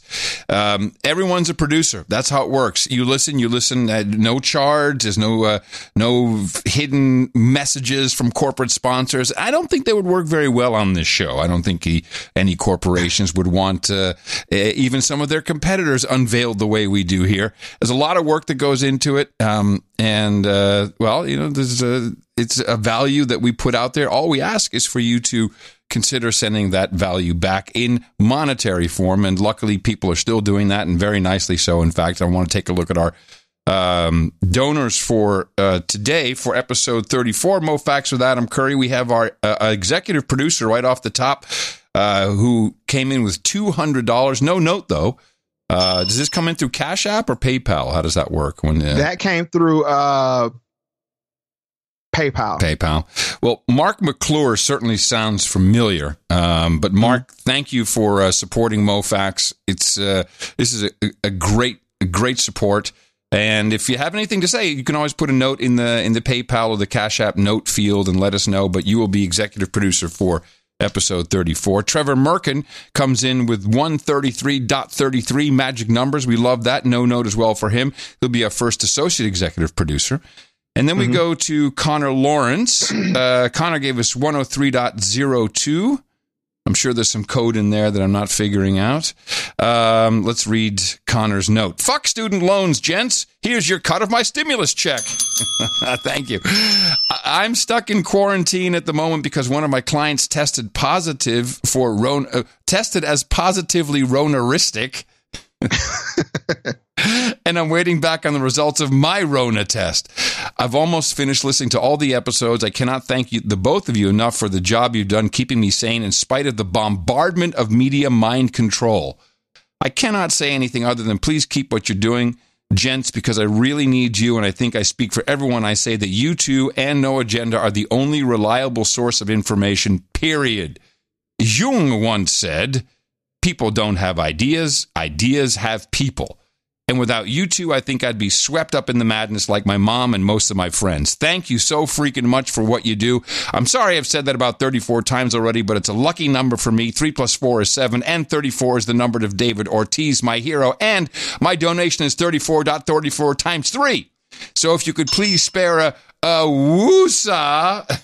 I love it where people are asking for this now. Yeah, we got a woosah for you, man. Woosah. Woosah. And that's for him and his girlfriend, Elissa, so they can get through this sane and healthy. Well, it sounds like you're doing just fine, Connor. From the bottom of my heart, thank you both for the hope you give me, the positive energy you show me, and the path forward you've illuminated for me. I'm eternally grateful to you for that. Believe until the end, even if all men went astray and you were left the only one faithful. Bring your offering even then and praise God in your loneliness. And if two of you were to meet in that place, there's an entire world of living love. And that's a quote from Dostoevsky? I think it's Dostoevsky. Dostoevsky? I'm not familiar. Dostoevsky? Dostoevsky, yeah. Well, I learned something here. Connor, thank you so much. It's very appreciated. And we'll put you up there with our associate executive producers on the episode page for MoFax episode 34. Matt Rego, R-E-G-O, Rego, says, keep up the great work. Gives us $100. Thank you. Aaron Bear, $75 from him. Give Champagne Sharks on SoundCloud a view. Good, conscious content that may serve as insight for your continued excellence in podcasting. Thank you for your service. Did you check that out, Mo? Did you check out Champagne Sharks? I haven't had a chance to check it out yet, but I will. Okay, I'll do that too. Next week. Definitely. Well, this week. 69.69 from Jake Wainwright, and he says, thank you for your work, bro. Appreciate it greatly. James Gilkison, $33.33. I really found the Nocebo show to be insightful. Thanks for all you do to inform us. A lot of people like Nocebo. David Hutchinson, $33. Mo and Adam, I had to send 33 after hearing episode 33 of the best race relations conversation in the universe. As old white folk, we love what we're hearing and enjoy the way you two converse. Keep on helping us pay attention to everything. And says David Hutchison, thank you. Jean Sammy Morency, or Jean Samy, I think is Jean, probably $25. Note said long overdue. Well, it's always on time for us. Thank you very much. No note from John Taylor, but $25. Thank you, John. Charles Couch, 2345, 23.45. Nice. We love the sequential numbers. Thanks for the great show, Adam and Mo. As a white American who doesn't use social media or watch TV, I'm very disconnected from ADOS and black culture. The episodes are truly a walk through Mo's mind, and the shows are well thought out and complete. Thank you for your courage. Well, they certainly are. And all props to Mo for that. Clinton, $23, who wants a goat woosah. This is a rare combo we haven't had yet. Woosah. Woosah. Woosah. Woosah. Woosah. You got it. Lawrence the Brown, $22.22. Thank you, Lawrence. Lawrence writes, this podcast, especially the first couple of episodes, are an enlightening introduction to understanding race relations in the USA. Thank the both of you for doing this. Yeah, and I'll comment on that. I think that having grown up and lived in different countries, race relations are kind of the same everywhere. It's just it's all lack of It's ignorance, really, but not like you're a stupid, ignorant slut, Jane, but like you just don't know because you haven't been exposed. And when it turns out, when you have a chance to talk with each other, you learn stuff. It's crazy. We should do a podcast about that. Carlo Romero, $20 from Carlo. Says, I listened to my first episode, number 33 today. I must say, I love what you guys are doing. Currently listening to the Kanye episode. Yeah, one of my faves. It's episode 13. And I'm loving every second. And he says, cuidanse no dengente por la gente, which I think is Spanish for take care and don't stop telling the truth for the people. I wish I could have read what he wrote. It's Spanish, not one of mine. Ben Klinger, thank you, Carlo. Ben Klinger sends $15, enjoying the show immensely. Keep us informed when you need to skip a show day, though. Yeah, this is one of the violations. We're in violation of one of the number one rules of podcasting. What's that? Consistent release. Oh, okay. It's also one of the first rules in webcam work. But it's, in this case, trying to do it on the same day, certainly in the beginning of podcasting, became very important. Okay. And I'm only saying this because he wrote it. But, Mo does have an actual job. I have a job on 2 days a week, so I'm lucky that way. But it's not easy. And this is a lot of research, and it's pumping it out. So sometimes life gets in the way. And it's not really, I mean, we have situations where life gets in the way.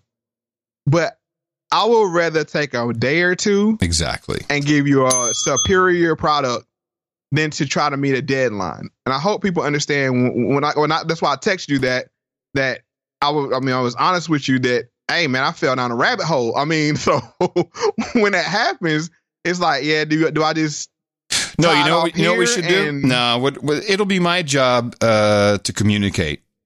Okay. Because I should have just tweeted out and said, hey, Mo's in a rabbit hole. And now everyone will know. When I tweet Mo's in the rabbit hole, everyone can relax. Don't worry. Your feed will update. Your podcast app will have it eventually.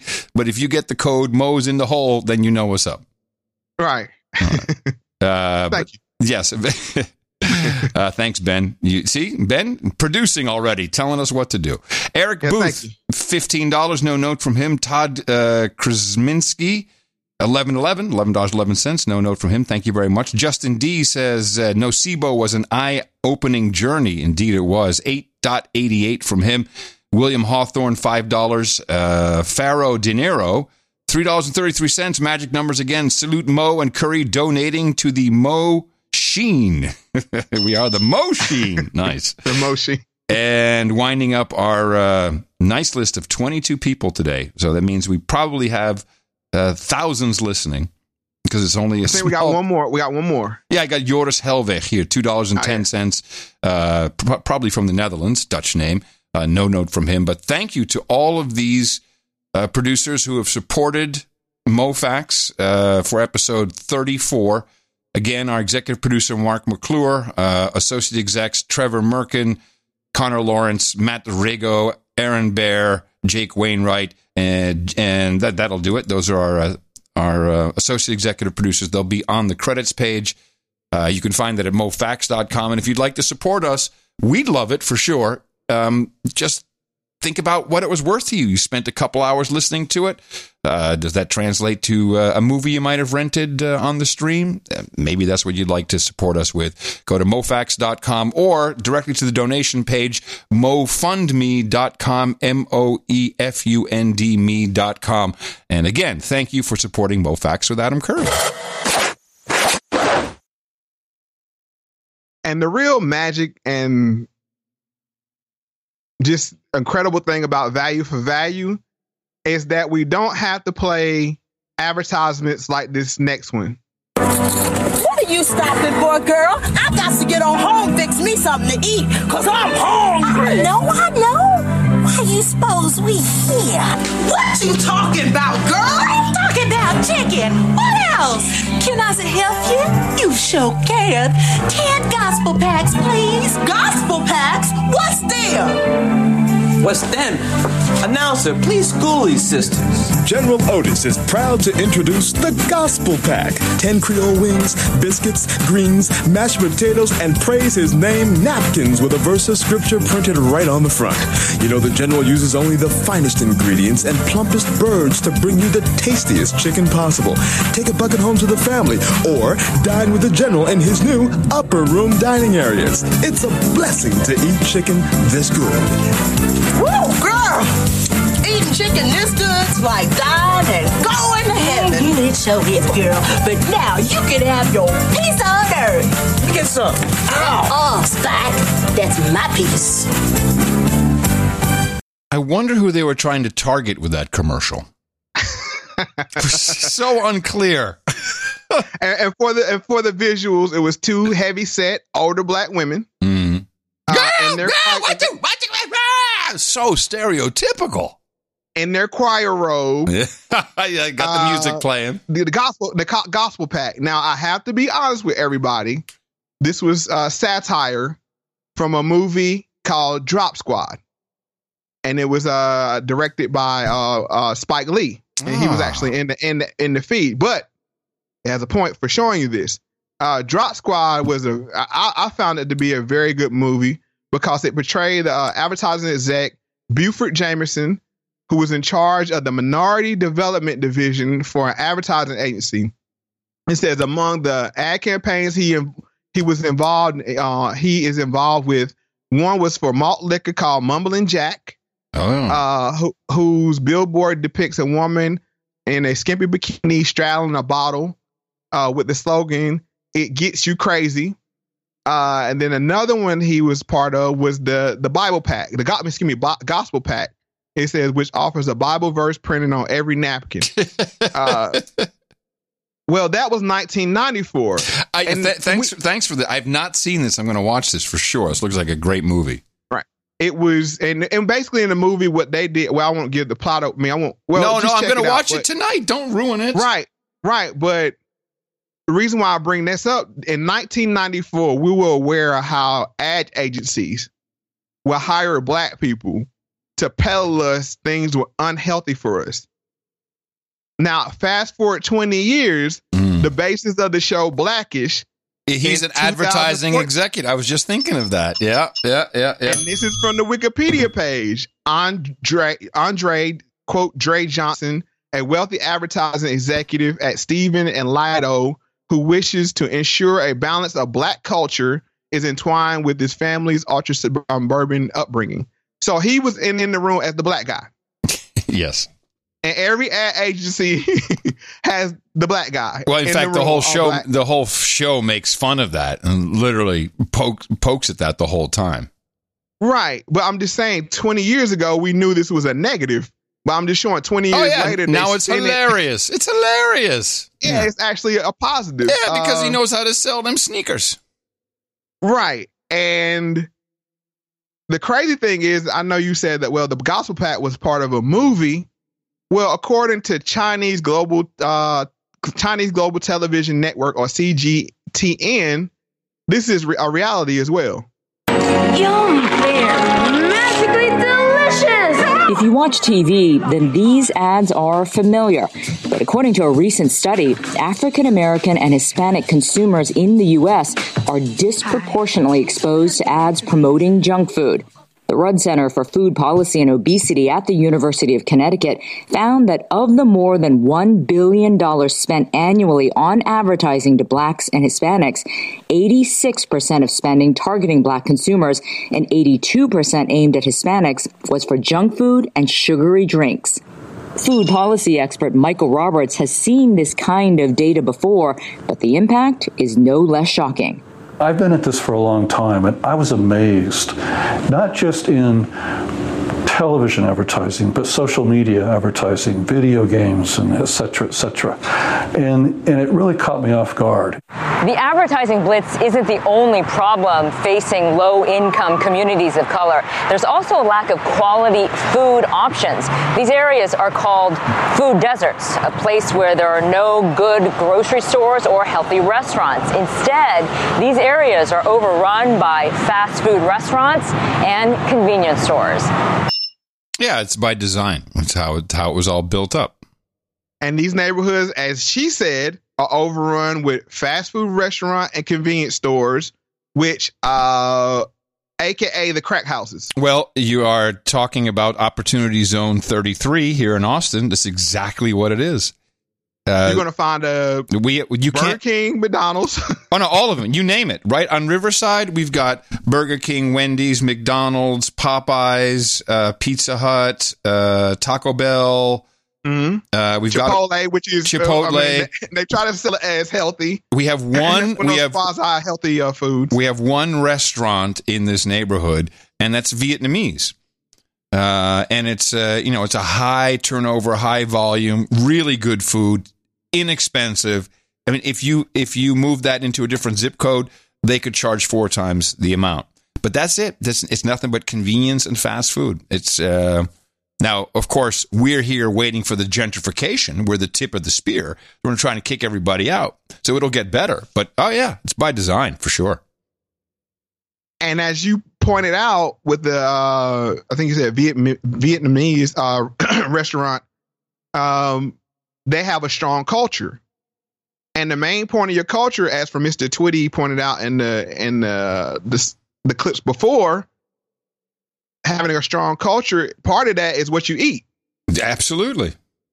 So they don't, and this is not exclusive. And then I want to make this very clear. And I've spotted this working with people from vast amounts of different backgrounds from all around the world. This American culture is a pressure cooker. And what I mean by that is you see people that didn't eat meat or certain types of meat. When they get here, all that goes out the window. WIC dietitian Jennifer Torres admits it sometimes feels like a David and Goliath situation. It is an uphill battle. There can always be more resources and more programs that are going to be helping out our families get that knowledge and help them understand what is behind a food label or what is behind that ad, or, not all advertised healthy foods are healthy foods. But it's also about taking legal action against companies pushing junk food. If the advertising is actually creating unfairness in the marketplace, and one could argue that this kind of advertising is doing just that, then presumably a lawsuit or a cause of action could be filed under state law. We haven't really seen that attempted, but it's there and it's a possibility. That's not food. This is food. But there is a hurdle, the First Amendment, which protects free speech, and that includes commercial speech. All the more reason that nutritional advocates like PHFE WIC embrace the adage, knowledge is power. Yeah, that's the truth. Well, ain't that amazing how they use the First Amendment to propagandize? Well, it's okay if you're going to make money on it. Come on. Right. But so we have clear evidence that they're targeting African American and Hispanic communities with junk food and fast food. But that's why I'm taking Big Mama off the hook. It's not her soul food that she feeds you once a week. It's what you eat the other 6 days. And I'm going to be honest with you. When I was out of high school and in college, I lived off fast food. Sure. Because where could you eat for? My generation created the 4 for $4 before it was a thing with fast food restaurants. You would go get a burger, a nugget, a fry, and a drink.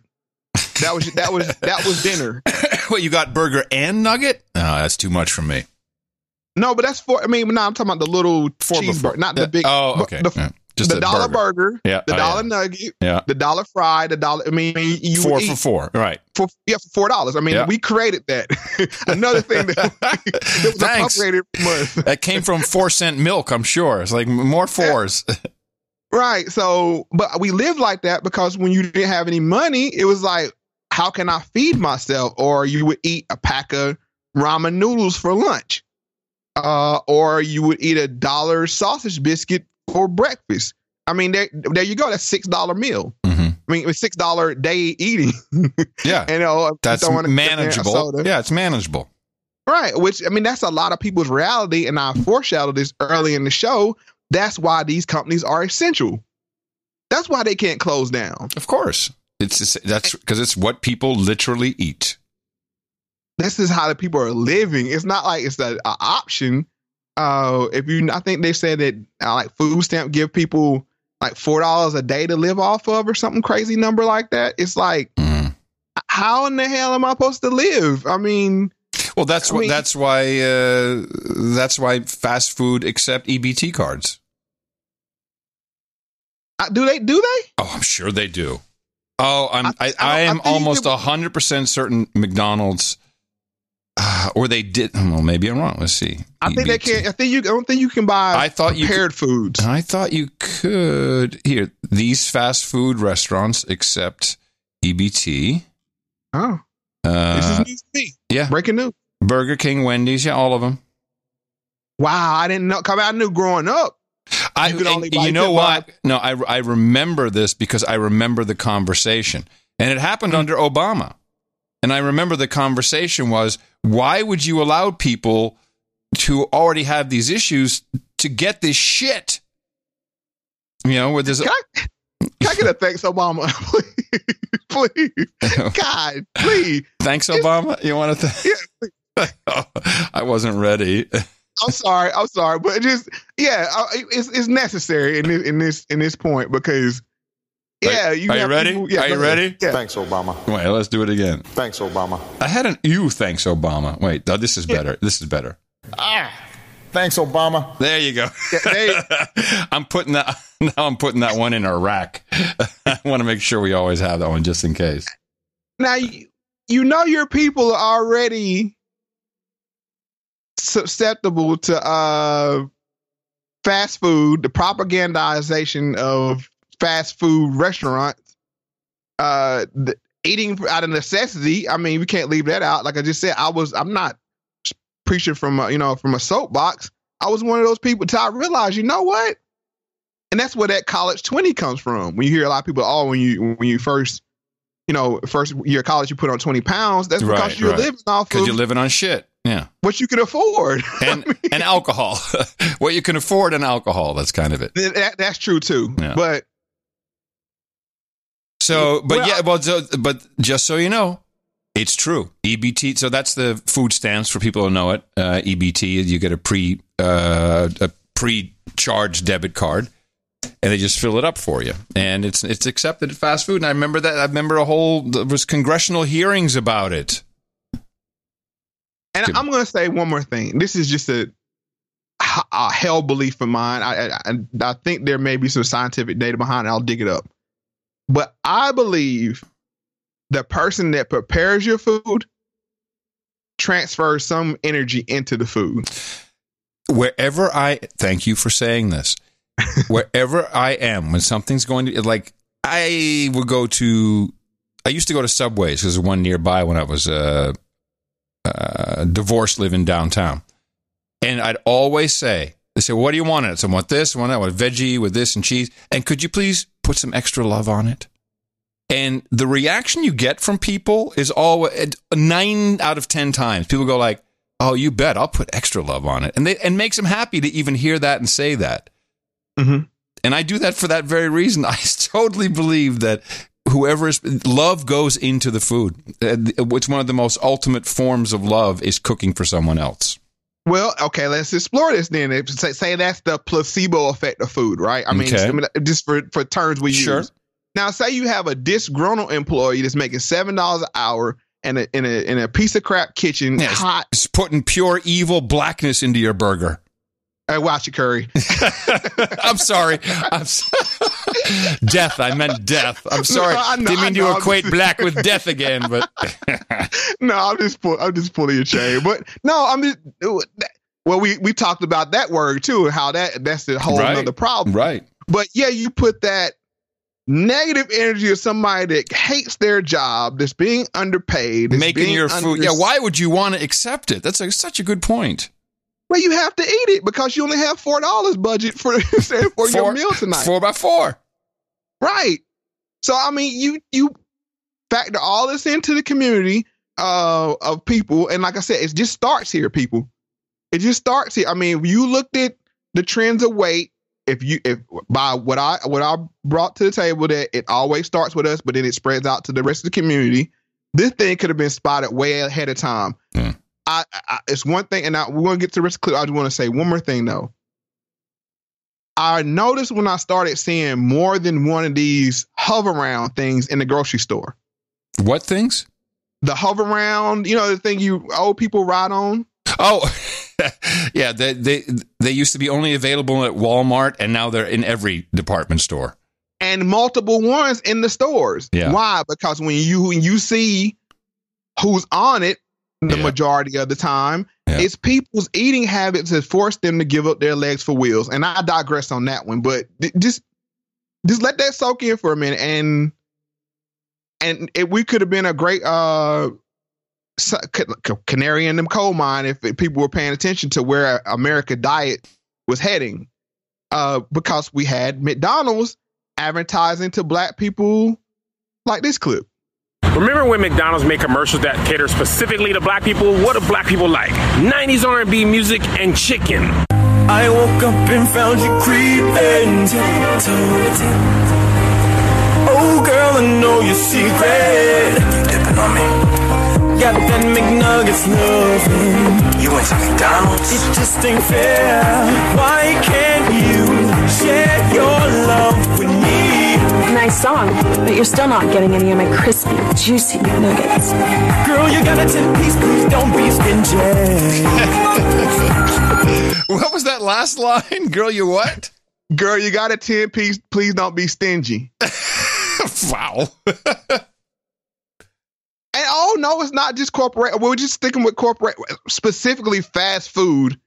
And this, I'm saying to wrap up the show, because this thing is widespread. You hear it in political ads. Sure. It's this way they targeted us with advertisement, which is, you have the Dre, what's his name? Dre Johnson in the room. He's like, oh yeah. Oh, they love R&B music, That's who loves that. Right. And not only with the R&B music, there was an era of music called snap music, which was a form of rap. And McDonald's got in on the act. But wait, there's more. Snap music is in McDonald's commercials. Yo, cuz, I'm gonna show you how the South does it. Try this out. All right. You got it? Come on. Hey. Hey, what's up?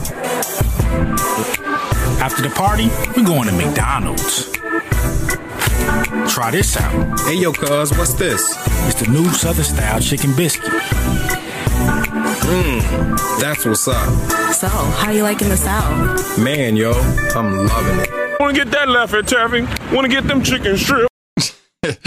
Well, that's a basic advertising for you. Is use our product, you get laid. I mean, that's pretty much advertising in a nutshell. Yeah. But what I want to point out is they have their vein on the pulse. Oh, yeah. Somebody that like, oh, yeah, snap music in. I mean, because you can hear just over the time the music change. Oh, absolutely. And somebody's in that room like, oh, no, snap's not out anymore. It's about trap or trap. I'm saying trap's out, and it's even to the point of, if you listen to the older black radio stations, McDonald's will have more like the neo soul spin on it. It's very specific. Hey, baby, I'm loving it. Yeah, McDonald's. It's very specific to the even subgenres in this quote unquote black community. Like, oh, okay, we're targeting older black folks, so we'll use like some old smooth groove. If we're targeting younger black audience, then we'll use something more up to date. Ladies and gentlemen, I'd just like to announce, if there are any advertising executives out there listening, what you are hearing is the young Mo, who clearly would be dynamic in your organization. He knows how to market to the black audience. Well, if you want to market to us, give us something that's you could get hired. You could get hired. Well, this is the problem with these ad agencies. And I'm gonna call it just the Dre's of the world. Yeah. Bro, you're not selling that hamburger just like a drug dealer's not selling the crack. I mean, you just have a captive audience that's going to use the product because it's addictive. Yes, good point. Right. But they sit in the room and the ad agency, oh yeah, we need to have the diverse voice in the room. How will this land? Basically, you're there to say, oh yeah, that's too far. That's their only job. Yeah, exactly. That's their only job to, and to say, oh nah, that'll land wrong. But to like, you're not, what's the Emmy or Grammy for advertisement? You're not winning one of those. It's the one they give away at in Cannes. I want to say Peabody, but it's not. No, it's the Cannes now I want to know. It's the Golden something advertising award. It's the hold on a second. The Lion. Yes, it's the Lion Awards. You get a Cannes Lion. Yeah, exactly. You're not winning none of those making these commercials. It's just like you're just there to be this, as we heard in previous shows, the black voice. It's like, okay, yeah, we ran it by the black voice. He's okay with it. It's like, it out there. It's like running it past legal. It's good to go. Okay. Well, this last advertisement for McDonald's, and I'm just picking on McDonald's here, but they're all guilty of it. But this is just the big one. So this is one they rolled out, I think, in the early 90s. This is Calvin. This is awful, and McDonald's had me when they had Calvin. Calvin had his life together. What up, Jake? What up? Where's Calvin? At the J.O.B., man. What? He's still flipping those burgers at Mickey D's? Here's your order. Thanks, Calvin. He's not tired of that yet. Could be kicking it with us, man. Having big fun. He says he has a plan, man. Meet the newest member of our management team, Calvin. Congratulations. All right, man. Management team. Cool. Yep, I'm part of the management team now, Mama. Oh, baby, I'm so proud of you. Don't wear my boy too hard now. Yeah, you're right, because he does wear some fresh clothes. Yo, Calvin, welcome to the hood. May we help you? So, nothing much. Well, I'm out. Hey, yo, Calvin, what's the word on that job thing? Oh, man, not for me. For a friend of mine. I remember that one. I remember him. In New York, they played it. Yeah, I mean, this is a huge one all over. You're saying the country, to the point where David Chappelle did a little satire with Whack Arnold's. Whack Arnold's is proud to give young African Americans an opportunity to serve their communities, making them feel responsible for the welfare of their own environment. It was Miss Harvey. Oh, she died, Calvin, of high cholesterol. Too much Whack Arnold's. Damn, Calvin, you look beat the hell up. What's up, spry guy? Punk, bitch. Corny ass nigga. Yo, Calvin, it's the thin line between fries and shakes. Okay, part two. The leanest burger in the world could be the meanest burger in the world if you cook it that way. I need to stop smoking this shit here, boy.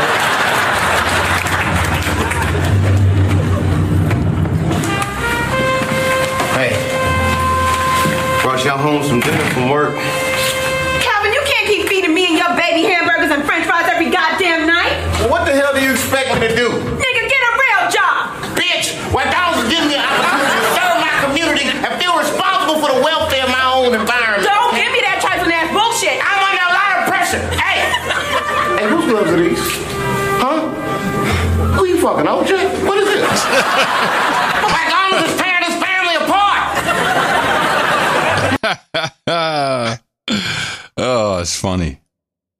So he highlights some great points in there that Calvin is selling stuff that's killing his own community. Not Calvin specifically, because he just wanted to have a job, to feel, to have some money coming into his pocket. But he's basically working for a drug cartel, because what are you peddling? Salt and sugar. Well, here's when you boil it down. I got some bad news for you.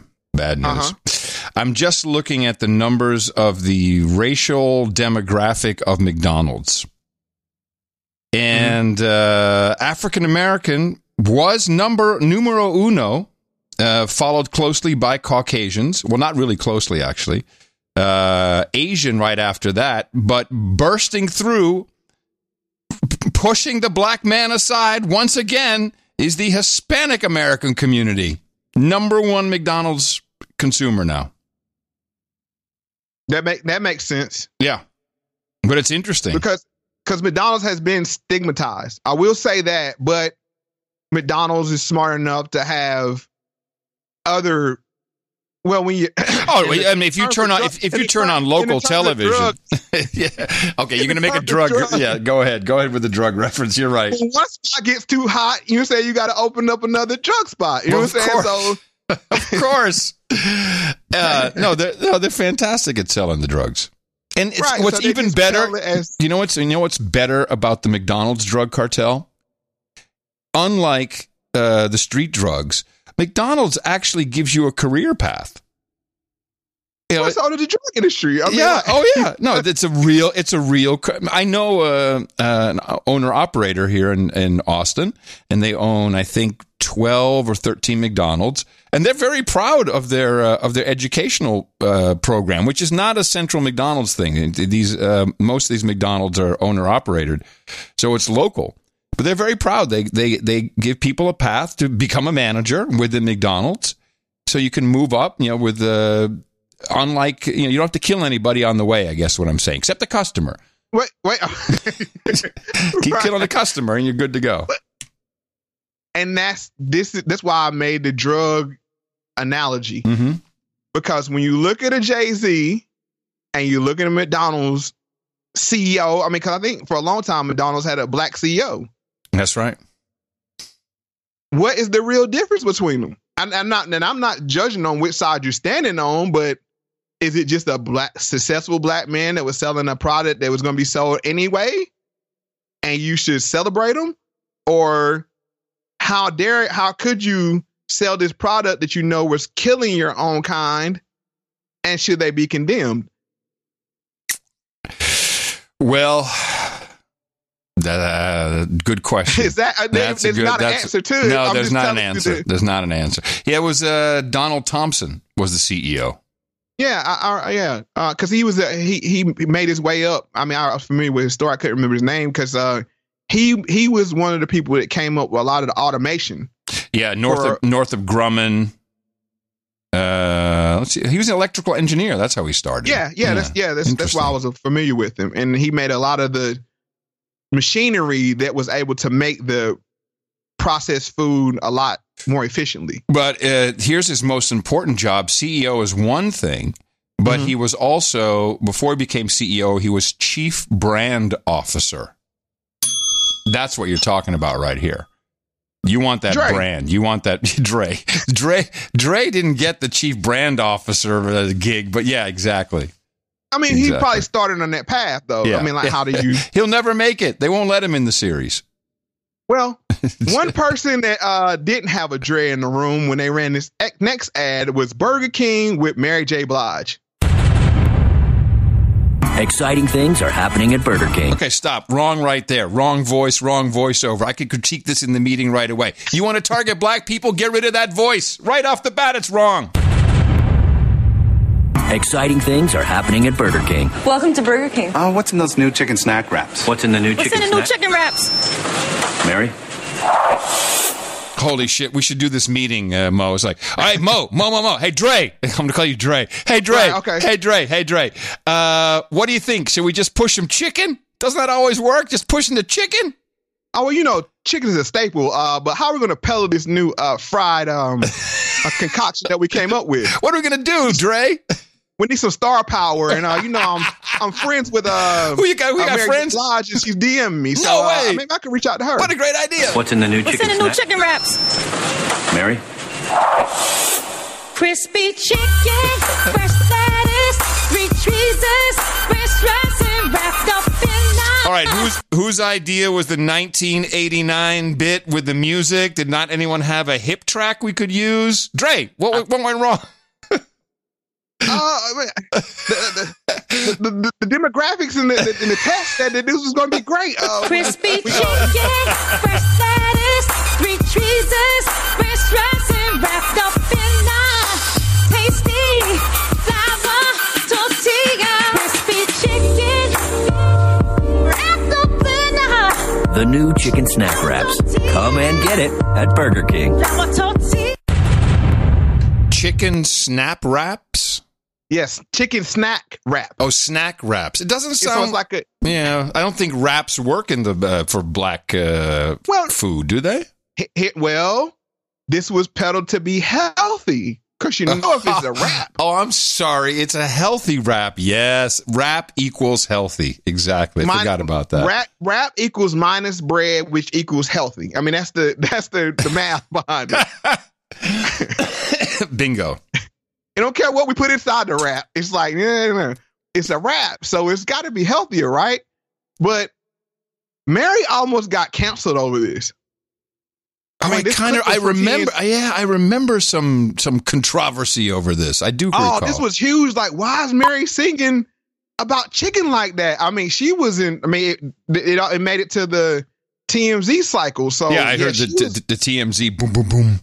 Right, I left it in there so you know that it reached to that point where they actually went and dug up the commercial and put it out there for people to see. So where did the controversy start? Black Twitter, Facebook?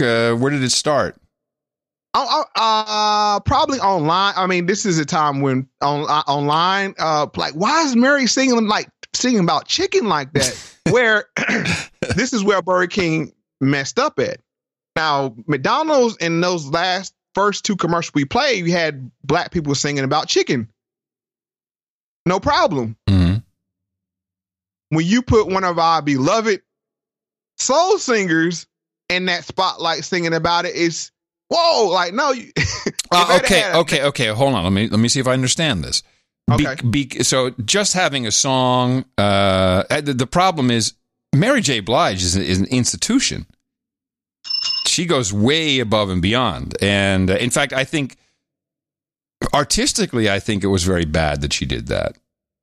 That's what I'm saying. It was just, if it was a run-of-the-mill session singer that was singing this, it wouldn't have. I mean, we heard McDonald that was singing about chicken. But is that part of? Yeah, yes. Is it part of a sellout? Is it a sellout thing as well, or is it just purely? It cut so many different ways. Mm-hmm. One, you took, like you said, she's an institution. Mm-hmm. You got one of our institutions up here singing about chicken snack wraps, and she put her heart and soul in it. Yeah. Two, you have a black woman singing about chicken, which, depending on how it's spent, like I said, it just landed wrong. And three, I wouldn't be surprised if McDonald's caused the outrage to shoot down Burger King. Well, yeah, hello, of course. Why wouldn't you? Absolutely. If I'm in that room, I'm like, man, y'all see, I'm Dre again. Hey, we need to get the Al Sharptons on the internet. You're saying that? We got to get them activate. Right, because we've seen this before with our Chick-fil-A episode and the Popeyes chicken sandwich. Yep. That, you can easily get people motivated, the influencers, and get them out there up in the outrage, and McDonald's sits back and rubs their hands. Why wouldn't I do that? So I say all that to say that we took Big Mama off the hook, and we know the real culprit here peddling the stuff that's making black people more susceptible to diseases like the coronavirus, because they have comorbidities, mm-hmm. which is the term I probably never use again. But they have diabetes, obesity, high blood pressure. Yeah. So I wanted to say that. But in my digging, I unearthed an unaired Burger King commercial from Mary J. Blige. Exciting things are happening at Burger King. Good game, man. Yeah. Hey, you want to go down to Burger King and try one of those new crispy chicken wraps? What's in a crispy chicken wrap? What's in the new crispy? What's in the new crispy chicken wrap? Mary.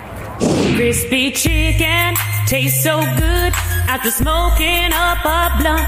Taking a 40 ounce of Kool-Aid. If you feel what I'm saying, then you'll go to Burger King. Watermelon, baby mama. The new chicken snack wraps. Are you kidding me? We take food stamps. Damn straight. No, that's bullshit. That's that's bullshit.